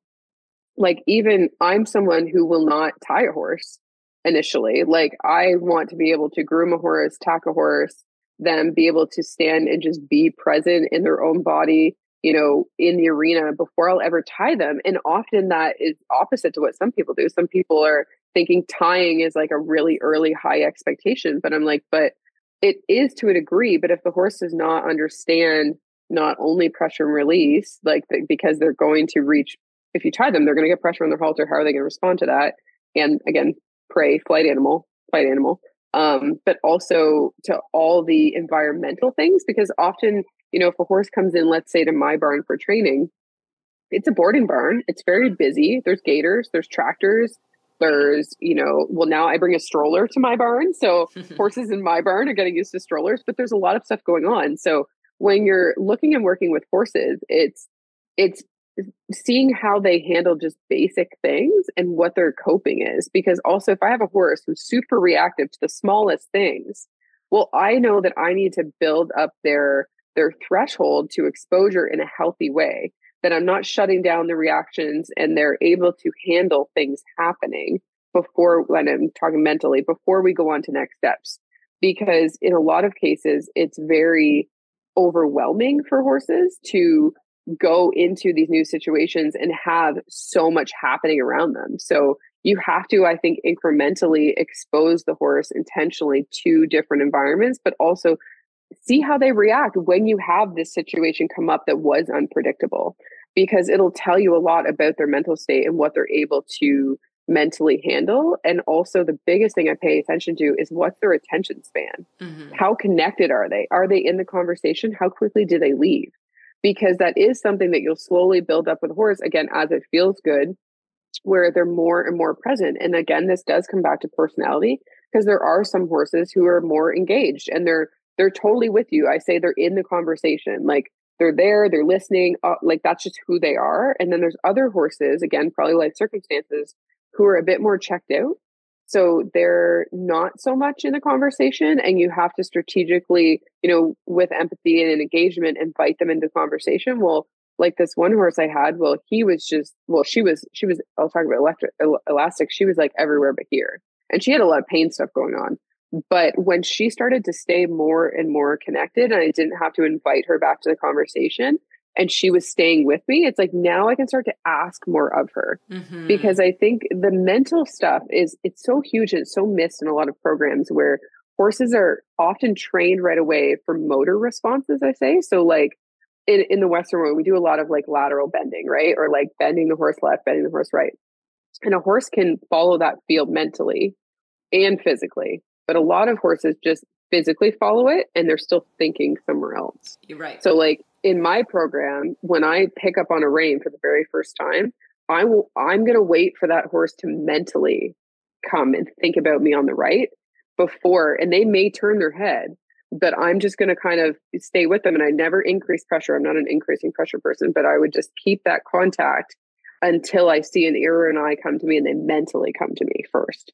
And then, okay. And then how long does it take? So like with some horses, I judge that response. If they've already been started, I pick up a rein.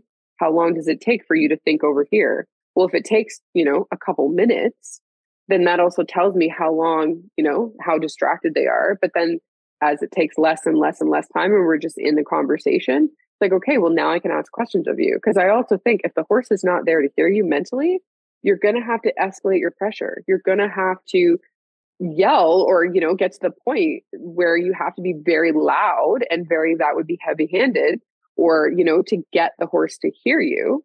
And just PS, my headphones are dying and I don't think I have another set, but okay. if the sound, okay, one went. But I find that, when I'm looking at progress for horses, just are they in the conversation and how long can they stay in the conversation? So especially when you're working with young horses, I find they're going to like children, they're going to have a shorter attention span. So as their attention span gets longer and longer, you can ask more and more of them. So from a mental perspective, that's what I'm looking at. Do they stay connected? How long do they stay connected? And then slowly do we work with, expanding that connection and that attention? It's essentially their attention. And knowing from the beginning for some horses, it's going to be very short. You're going to get 5 seconds, but then eventually it's going to become more and more. And then from a physical aspect, again, with this lens from the balance movement method that I now have is I really pay attention to posture and muscle development. So when a horse comes to me, there's always an initial assessment. And I first look, and I shared an article about this just the other day from Yogi, the equine documentalist, about like essentially talking about posture. And he had a highlight on cannon bones and whether or not they're vertical. And there's a few people who didn't, even know that was of importance, that the horse is standing with vertical cannon bones. And I'm like, that's a huge deal because we're meant to resist gravity with our legs straight up. So the simple test, if you're listening to this, is stand up, lean forward over your toes. Now lean back over your heels.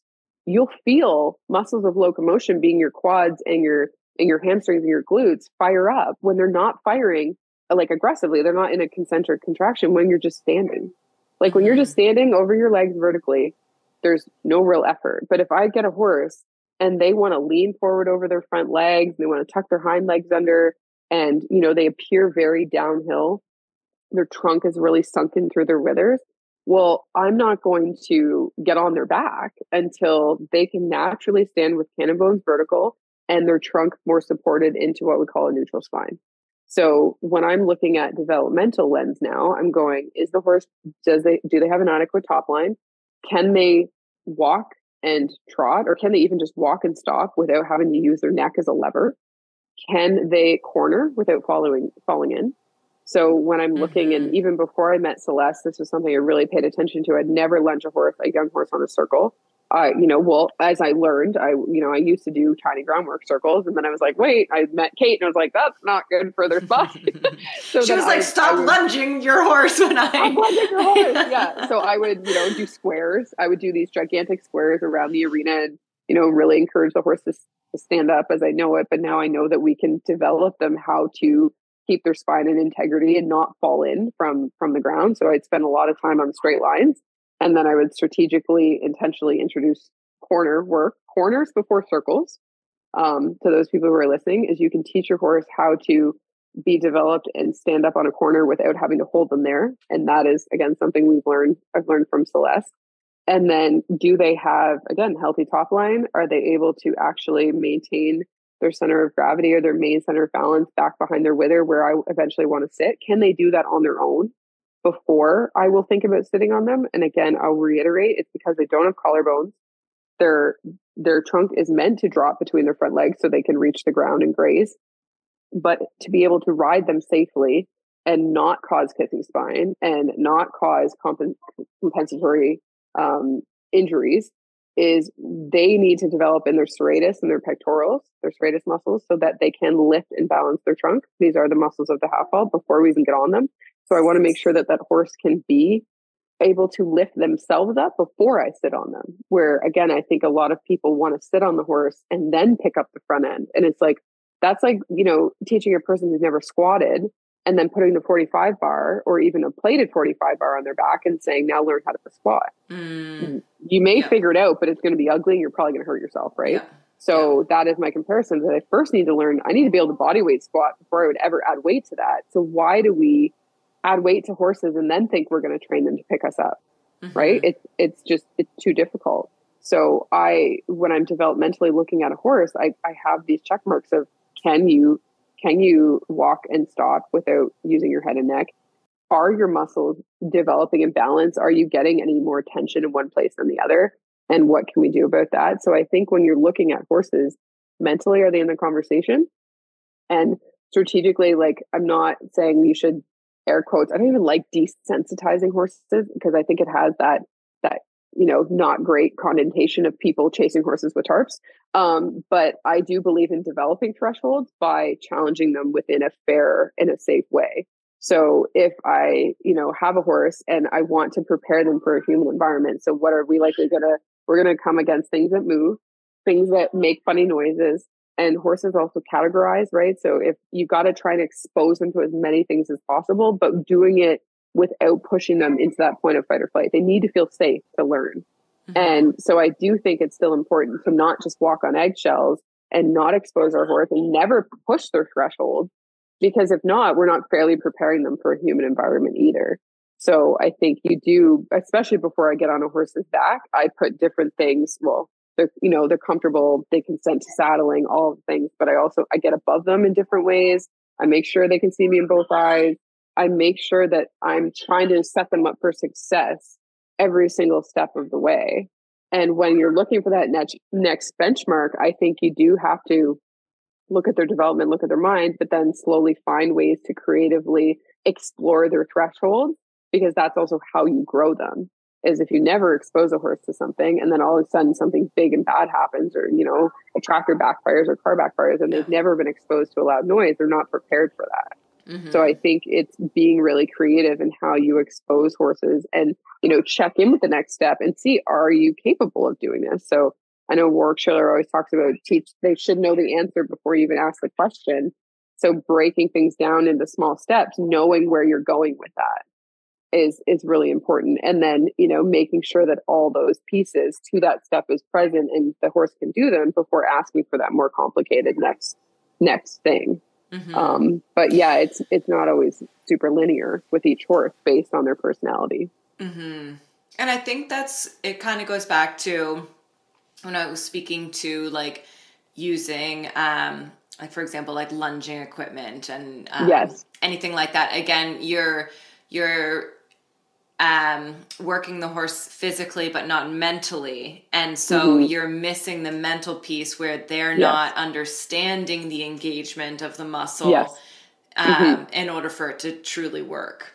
Yeah. The other thing I just want to quickly mention for those that are kind of wondering about why we had mentioned lunging and going in circles and things like that is because if the horse is not properly balanced, going in a circle, they're going to be leaning on the inside. They're going to be bent to the outside.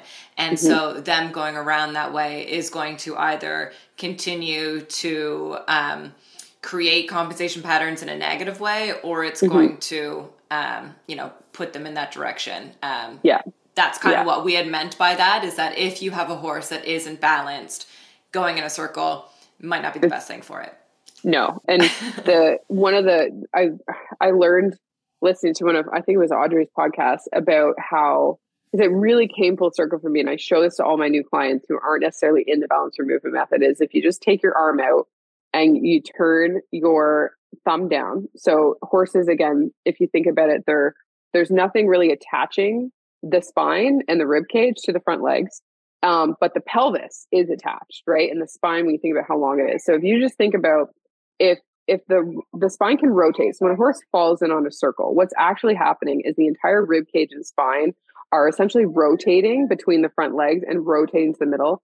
And that we say it feels like they're shouldering in or they're, dropping a shoulder, but essentially what's happening is the entire spine and rib cage is rotating to the middle. But then at the pelvis, because it's fixed, it can't rotate. So we get this kind of torsion happening into the lumbosacral. So that's one problem. But what the real problem is that because there's two ribs coming to one spinal process, you now cannot laterally bend. The horse cannot become the circle if they're falling in. So if you put your arm up and you turn your thumb down and try and bend your elbow, it's like if you turn your thumb down, your pinky comes up, and now try and bend your elbow. Like if you put your right hand out, you'll feel the tension in that if you're trying to hold that rotation and bend, you really can't do it. So now you picture the horse's spine rotating underneath of you.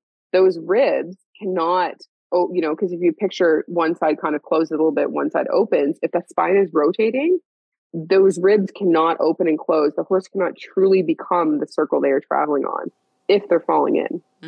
And then another way to feel it as a human is to just, if you stand up and you walk a really small circle, and what you'll feel in this, I love doing this at clinics and when I'm doing lectures, is you'll see that if you're walking, and even when I just lift my arms out, some people may see this, if I go to turn left and I move my right or my left arm, my shoulders tip over. Like I literally fall over. Where if I go to turn left by reaching forward with my right hand, my whole spine rotates.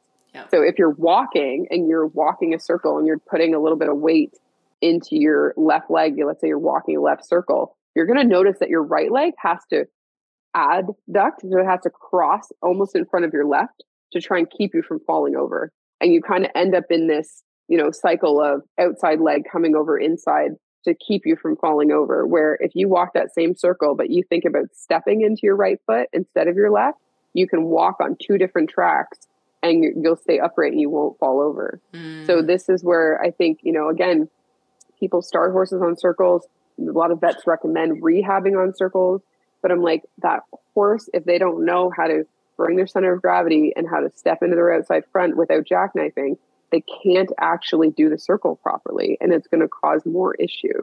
So that's why we're so big on straight lines before circles, because your horse just can't do it. And I'm not sure if everyone's ever thought about it in that way. Like I definitely didn't think about it this way until it was a big explained it. Yeah, it was a huge light bulb. And I think too, it's one of those things where we also have to give a little bit of a grace to everyone that is learning this, because I know that for myself in learning this, you kind of, there's like different stages of it. You can have a stage of like denial, you can have a stage of like pushback, you can have a stage of I know for myself, I went through feeling stuck, like, well, then I, almost like backing away from it all. Like it was easier to do nothing than to do something wrong. Like it was almost like a fear thing of, I don't want to do something wrong, so I just won't do anything at all. And so there's all these different stages of the reworking, essentially, of the way that many of us were taught. So I know that for me, circling was one of those where it was a total... like, wait, what? Yeah, exactly. Shift. Yeah, absolutely. Yeah. Okay. So I want to start to wrap this up a little bit because, sure. We're covering a ton here. I don't want to overwhelm people. One of the things that I wanted to define was the 4, survival responses, 3 to 4, I think it is the fight, flight, freeze, and fawn. If you can kind of briefly go over those. For sure. And then, and then we'll go from there. Yeah. So when we think about, I think it's very common knowledge. People know about the sympathetic nervous system and the parasympathetic nervous system. And polyvagal theory is very interesting because they've added, basically, there's a theory that there is a second branch to the parasympathetic, and it basically is social engagement. And when we think about these survival, when we think about the autonomic nervous system, we very much think about survival, and it basically is essentially running in the background. It's what keeps us alive and can have these different, things that keep us alive. So the fight and flight are essentially sympathetic. They come from more of a sympathetic place. So when we're in a sympathetic state, we also will have less blood flow. So like from a paramedic perspective, we think, well, less blood flow goes to the organs. It goes primarily to the heart and the lungs and the extremities so that you can literally fight or flight. And you will, in some cases, it's a very, like, you dump adrenaline and cortisol, and it's a very stressful place to be. But when you really look at the nervous system, it's a very old, right? It's a very primitive part to keep us alive, and it's only meant to be short glimpses. Like, we're only meant to fight and flight, and then come back to reset. And then the fawn and freeze are characteristics of part of the parasympathetic nervous system, where if we get to a point where fight and flight are not working, then we will go into basically shutdown or freeze or fawn. And my understanding of that is there can also be like varying degrees of it, like we talked about, where you kind of go through the motions. Someone like Wendy Murdoch recently called it like airplane mode, where you're kind of disconnected from your body. You're just kind of going through the motions. But then there's the extreme freeze where literally shut down, or like I talked about, vasovagal syncope, where you literally just completely, like, your body literally shuts you down and you go blank. So there's varying degrees, and some people even say like slush to freeze, because you can be kind of slushy where you're disconnected going through the motions, or you can be in full shutdown. And these are commonly the horses that get labeled as lazy, and you know, or people buy them because they think they're super safe, because they are the very agreeable, what appears to be very agreeable, very calm, very knows their job and just does it. But then the danger, I feel like some of those horses can actually be the most dangerous, because sometimes then they just explode. Yeah. They fill their cup, their trigger stack, and then they blow. And because they've been so shut down and all of their more subtle, you know, communications have been dismissed in the past, they don't use them, and then they just blow up. So to me, some of those horses can actually be the most dangerous. But they also will be the ones that would probably go critically lame sooner too, because they're not going to communicate. And that often we see that come from learned helplessness. I'm not sure, I know we were going to talk about it, but basically learned helplessness comes from when you're repeatedly put into situations that are stressful, and you are not able to do any of your fighting or your flighting. You lose control. So you just basically come into this the passivity, like you're passive, you're tolerant, there's nothing you can do about it, so you just accept it. And unfortunately, that happens when people flood horses. So when they're trying to desensitize, and, you know, let's say it's a classic, you bring the tarp over, if the horse gets overwhelmed, starts to leave, not many of them, some will come at you and fight, but some of them will just try and leave, and you hold on to them and you kind of chase them with the tarp until they stop moving, and then you take it away. You just taught them learned helplessness. You taught them that flight doesn't work. And then when they finally stop moving, it goes away. But what they did was they went into freeze. Like, flight wasn't working, so they went into freeze. And you're actually shutting down learning when you do that. You're teaching them that they cannot problem solve the way out of it. They can't. So it's really not as helpful as what people think. It does create a quiet, agreeable horse to the point that they may or may not eventually blow up. So when we see fight or flight, and what's interesting about polyvagal theory is that in mammals, we do have this extra piece of the vagus nerve that is myelinated. They're still trying to fully understand it. But the idea is that with social engagement, we learn to first, there will be a hierarchy of reactions. So first we'll try and problem solve. So mammals will try and problem solve whether or not it's a dangerous situation. But when we can't problem solve, then we go instinctual. So then we go into fight or flight and or freeze. And I really want people to understand the importance of recognizing this in horses, and how we can develop that more of a problem solving, you know, basically all is good state where horses are able to think and are able to learn. But first it comes from safety. They have to feel safe in order to develop that part of them. And same thing with humans. If you don't feel safe, you feel anxious, you're in danger, it's very hard to learn anything. That's why, you know, people will really struggle in school if they have anxiety and they don't feel safe in school, because they're constantly in a state of stress, and it's hard to take in new information if you're just trying to survive. So when we're working with horses, it's really important. If your horse is very quickly into fight or flight or freeze, and again, they almost look like they're there, but no one's home. then they're not going to learn anything. They can't learn in those stages. And I think that's what I want people to really understand is if you bring a horse into an environment, and again, when you come in for training or you go, you move into a new barn, you want to work with them. If they do not feel safe in that arena, if they do not feel safe in that barn, you cannot teach them anything. I cannot emphasize this enough. If you do not meet the needs of the horse and help them feel safe and they're present and connected with you, if you then get on and you constrict them and you try and school them while they're worried about everything, you are not teaching them squat other than what they need to do to survive. And this was something that Wendy Murdoch had on. Her name is Violet Van Hees, and she is phenomenal at explaining polyvagal theory. And that was one thing she said that really sat with me too. She's like, if you are trying to do things and something's in fight or flight, all they're learning is how to better survive. So if that means that you're trying to ride your horse and, spooking or, flighting is what gets you off, well, they were in a state where they just learned that they should do that because it helps them survive. It takes the pressure off. So I wish people would just really, really dive into this and really understand that if you're not meeting the needs of your horse, and again, the needs are just primarily feel safe, and then you're trying to teach them something, it's not going to go well. And that's why also, taking that into account, well, knowing that if you go to a show and extremely overwhelming, your horse may not perform their best either.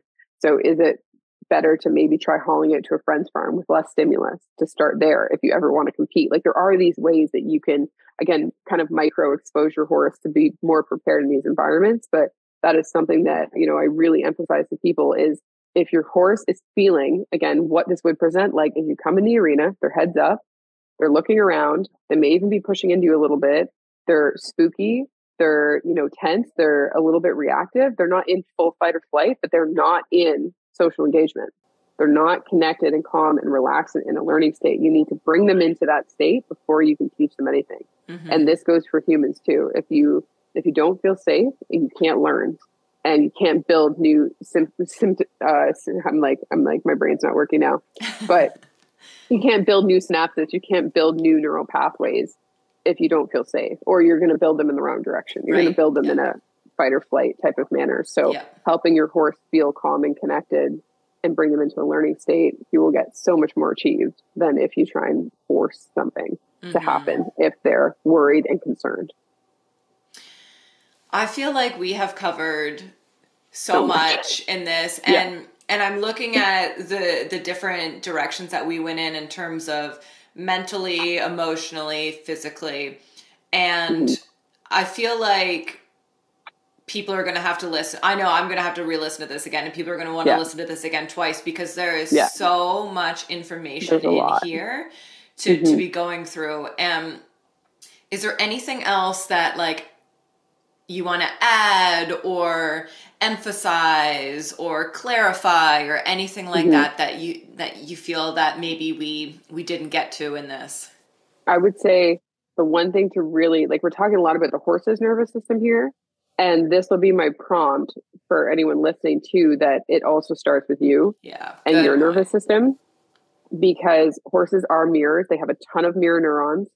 And that is why, again, like sometimes horses will look like they're moving like flocks of birds. It's because of these mirror neurons. But we as humans, if we are not regulated and we don't have a grounding practice, if we can't be the energy that we want our horse to be, we need to first work on that, because the horse is going to they can feel your intention. They totally know if you are calm, if you are, in the calm, connected energy that you are expecting of them. It first starts with us. So I know we haven't said that a whole lot. We talked a lot about what's going on with the horse's nervous system. And I'm not saying if you're not perfectly regulated, you can't be around your horse, but just be aware of how it will affect your horse. Yeah. And to have fair expectations of your horse. Because if you have a really, high anxiety and it's very stressful, really, heavy day, and you cannot calm yourself, just be aware that your horse is going to pick up on that. And it may not be fair to ask them to do a super complex schooling that day, right? Or to just, maybe the best thing you can do is just go take them and graze, and the two of you are going to breathe together in the field. Yeah. So I think being aware of us, I'm not saying you have to be perfect to work with your horse, but you have to at least have the awareness of what state you're in to then have fair expectations of your horse, because they are going to mirror you. And I think that they are really wonderful teachers in that way, that they kind of show us where we're also at. and that it gives us that time to kind of practice and be more mindful and just slow down and to let go of expectations and judgment, because we need to let go of that of ourselves. So I'm not saying don't work with your horse, but just be aware so that it can govern some of the expectations you may have of them, and that you can continue to work on emotional regulation together. I think that is something I want to highlight. Such a good thing to wrap this up. I am so glad that you brought that up. Yeah, 100%.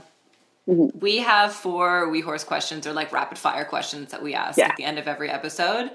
So we're going to jump right into the first one. Do you have a motto or a favorite saying? I have so many. I have 3 that I'm going to say, but I'm a huge quotes person. Me too. But I think to also wrap up with this talk is it's the Leslie Desmond is who I heard it from. And this may not be exactly, but this is the gist of it. If no is not an option, yes is not an answer. So if your horse can't say no to you, or can't say even I'm unsure, then are they truly saying yes when you get them to do something? And when I heard that from her, I was like, wow, that's also a life quote, right? Like, and with the whole conversation around consent these days, maybe, is not a yes. Like, and if you can't say no, like, and that was Pinot, that horse was never allowed to say no. So he just got to the point where that was all he would say. And when I first started really changing the way I worked with horses and letting them, say no to me and acknowledging that no by stepping back or stopping, with the approach or whatever I was doing, I started getting yes so much more frequently. What I really understood then was that if they know they can say no, they're more likely to say yes. Where if they can't say no, they're going to be more hesitant about saying yes because they don't, I'm not so sure. And it's funny because I can see that with kids too. Now being a mother, I can totally see how if, you just have to do something, it makes you kind of be a little bit apprehensive, where if you have the option to say no, you feel more comfortable with that person. You feel safer, essentially, that they will respect whatever you have to say, at whatever point. So I think that's definitely one of my favorites. And then also your life unfolds in proportion to your courage. So I think a lot of people are so scared to make changes. And this also, my other one is everything you want is on the other side of fear. And I think as equestrians, we're so aware, sorry, like if anyone can hear my baby, she's over here talking. But some of us are so scared to do what we're, being guided to do or asked to do because we're so fearful of judgment of other people in our barn, in our life. Why aren't you coming to competition? Why aren't you riding? Why aren't you this? Why aren't you that? But it's like, your life will unfold in proportion to your courage. And like, that has been so true with my life, but also it's going to be scary to make change. Like, change is not comfortable for humans, even though that's the only constant. And if you're willing to, my baby, if you're willing to do something that is scary to you, you will also often realize that you made it way more scary than it needed to be. That is actually how you gain confidence, is you do something that originally scared you. And then you see that it wasn't so scary. You're like, well, wait, if I can do that, I can probably do something else. And I feel like it slowly starts to roll that confidence ball as well. So those are, just a few of my favorite mottos and saying, but definitely if no is not an option, yes is not a true answer. And I think that goes for humans and horses across the board. My husband says that when I start to clap when I talk, I'm getting sassy. And I just want to say, like, those 3 quotes and like mottos that you just said, like, I'm clapping right now. Like, those were so good. Like, I love those 3. Yeah. I think that they not only are fantastic, but they just like went so beautifully with our conversation as well. Love those. I'm going to re-listen to this specifically to rewrite those down. They're also in my Facebook cover photos. I used to love to put up, I'd get a new favorite quote and I was like, oh, that just lights me up inside. And I would put it as a Facebook cover photo. So if anyone's looking for more, there's a bunch more like that in there as well. I was just cleaning out my laptop this morning because the battery and the hard drive and everything is getting full. So I was going through and cleaning it out. And I was like, oh my gosh, I have so many quotes saved. Just going through them. Quote person too. Yeah. Okay, the second question is, who has been the most influential person in your equestrian journey? It's so hard to say one specific person. So can I give 3? Yeah. Because definitely, obviously my mother, because she got me into horses and where I am today. And then I would say, honestly, Warwick Schiller was such a turning point for me. When I found him, and I literally found him when he was starting to go through his change and his transformation from being, your classical FEI reiner, who used old school natural horsemanship to this mindfulness awareness, because that was a huge pivotal moment. And then obviously my third has been Celeste. So meeting Celeste, because I felt as far as I could go with Warwick. And, I got to the point where I couldn't out-connect pain in horses and I needed more answers. And that's when Celeste arrived to me. And she has just, helped me see all the things and have the answers. We obviously don't have all the answers, but she was able to answer a lot of questions that I had that no one else had been able to give me an answer to. So she has definitely pivoted my life again in such a beautiful way. And the community she's built and the women I've connected with. And, it's just been phenomenal. So I would say, those three people. I can't just give one. And for those listening, Celeste that she's referring to, she and I can't even remember our podcast episode number. It was recently. It was December, January.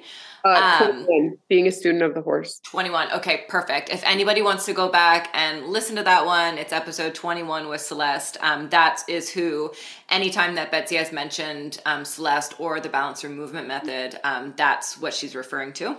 Yep. The third question is, if you could give equestrians one piece of advice, what would it be? It would be let your horse say no.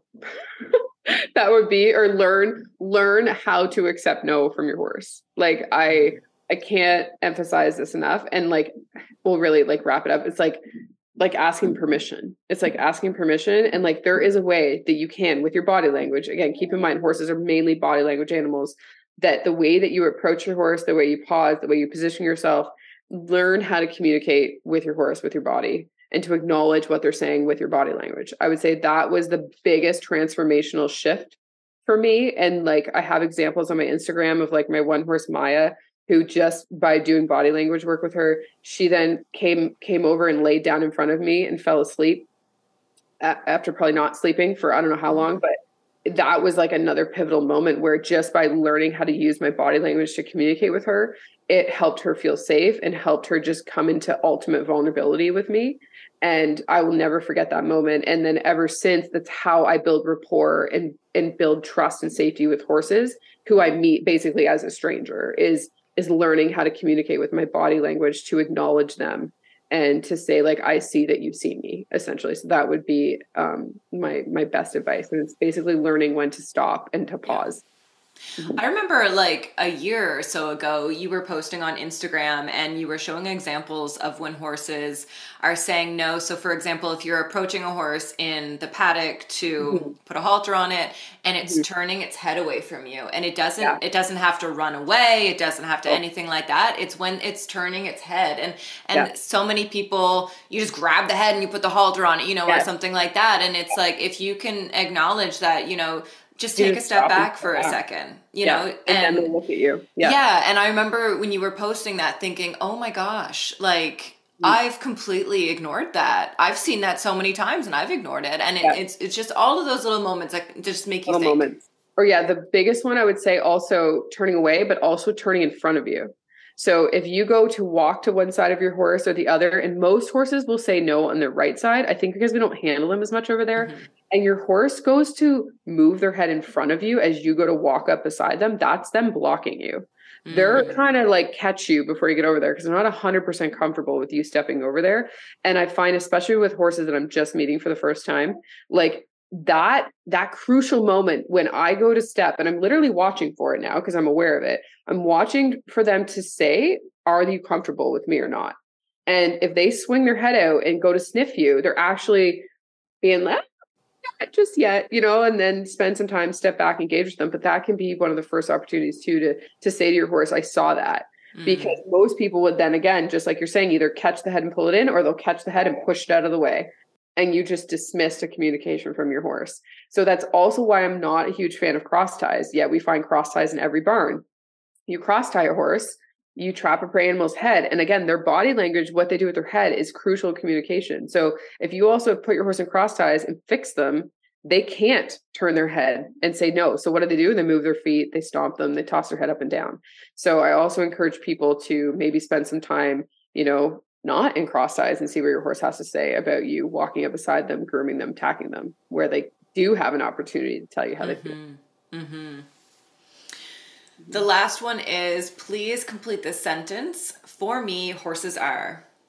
So for me, horses are, I would say, the greatest unintended teacher. Like, I think we've talked about this like quite a bit, and I know many people say this, but horses, I don't think, go out to teach us things intentionally, but they are literally like the greatest teachers, because when they are authentic and when they are getting to, well, even just the mirroring, right? Like, they are telling us and showing us what is happening within us to a degree, right? And they also, like, I would not know what I know if everything hadn't gone wrong with my horses, right? Like, they have taught me so much, but they never intended to teach me that, right? They're just so authentic. So I think, to me, horses are really the greatest unintentional teacher, because it's not their intention to teach. Now, mind you, there's some very wise horses, I think, who do teach lessons. But for the most part, I would say they're the most unintended teacher, but they teach us so much if we're just willing to learn. I absolutely hear you on that. Is there, or we've already covered, is there anything else to add? Where can people find you, and how can they connect with you? So they can find me on Instagram and Facebook. I'm trying to be the same across all platforms, Balance with Betsy. I do have a website that is definitely due for updating. Since I met Celeste, I had just become pregnant, and it was a heck of a whirlwind, and it's on my to-do list, but I do have a website as well, Balance with Betsy. It just hasn't been updated with all the Balance for Movement method work, but really Instagram and Facebook, you can find me as Balance with Betsy and Betsy Vonda. I'll link all three, and then that way, if people want to go on your website and contact you through there, and then just know to go back and check it again, at a later date. But for the most part, I was going to say, and the Balance for Movement Method website, I am on there listed as well, and you can book with me through Calendly. I'm also Balance with Betsy on Calendly, and there's options to book sessions on there as well. Okay, perfect. I'll link that too. And you're very active on social media and that. So if anybody wants to follow Betsy, I highly recommend, whether you're an Instagram or Facebook person, you're a great resource to follow on there. So I'll link all those. Perfect. Thank you so much for being here. Like I said, this is such an informative episode. I hope people get as much out of this as I know that I've gotten in the past 2 hours that we've been talking. And then plus, like I said, I'm definitely going back and re-listening to this again. So thank you so much for sharing everything that you've shared. Yeah, thank you so much for having me. Thank you for listening to this episode of the Equestrian Connection podcast by WeHorse. If you enjoyed this episode, it would mean the world to us if you could leave us a rating and review, as well as share us on social media. You can find us on Instagram at WeHorse_USA, and check out our free 7-day trial on WeHorse.com, where you can access over 175 courses with top trainers from around the world in a variety of topics and disciplines. Until next time, be kind to yourself, your horses, and others.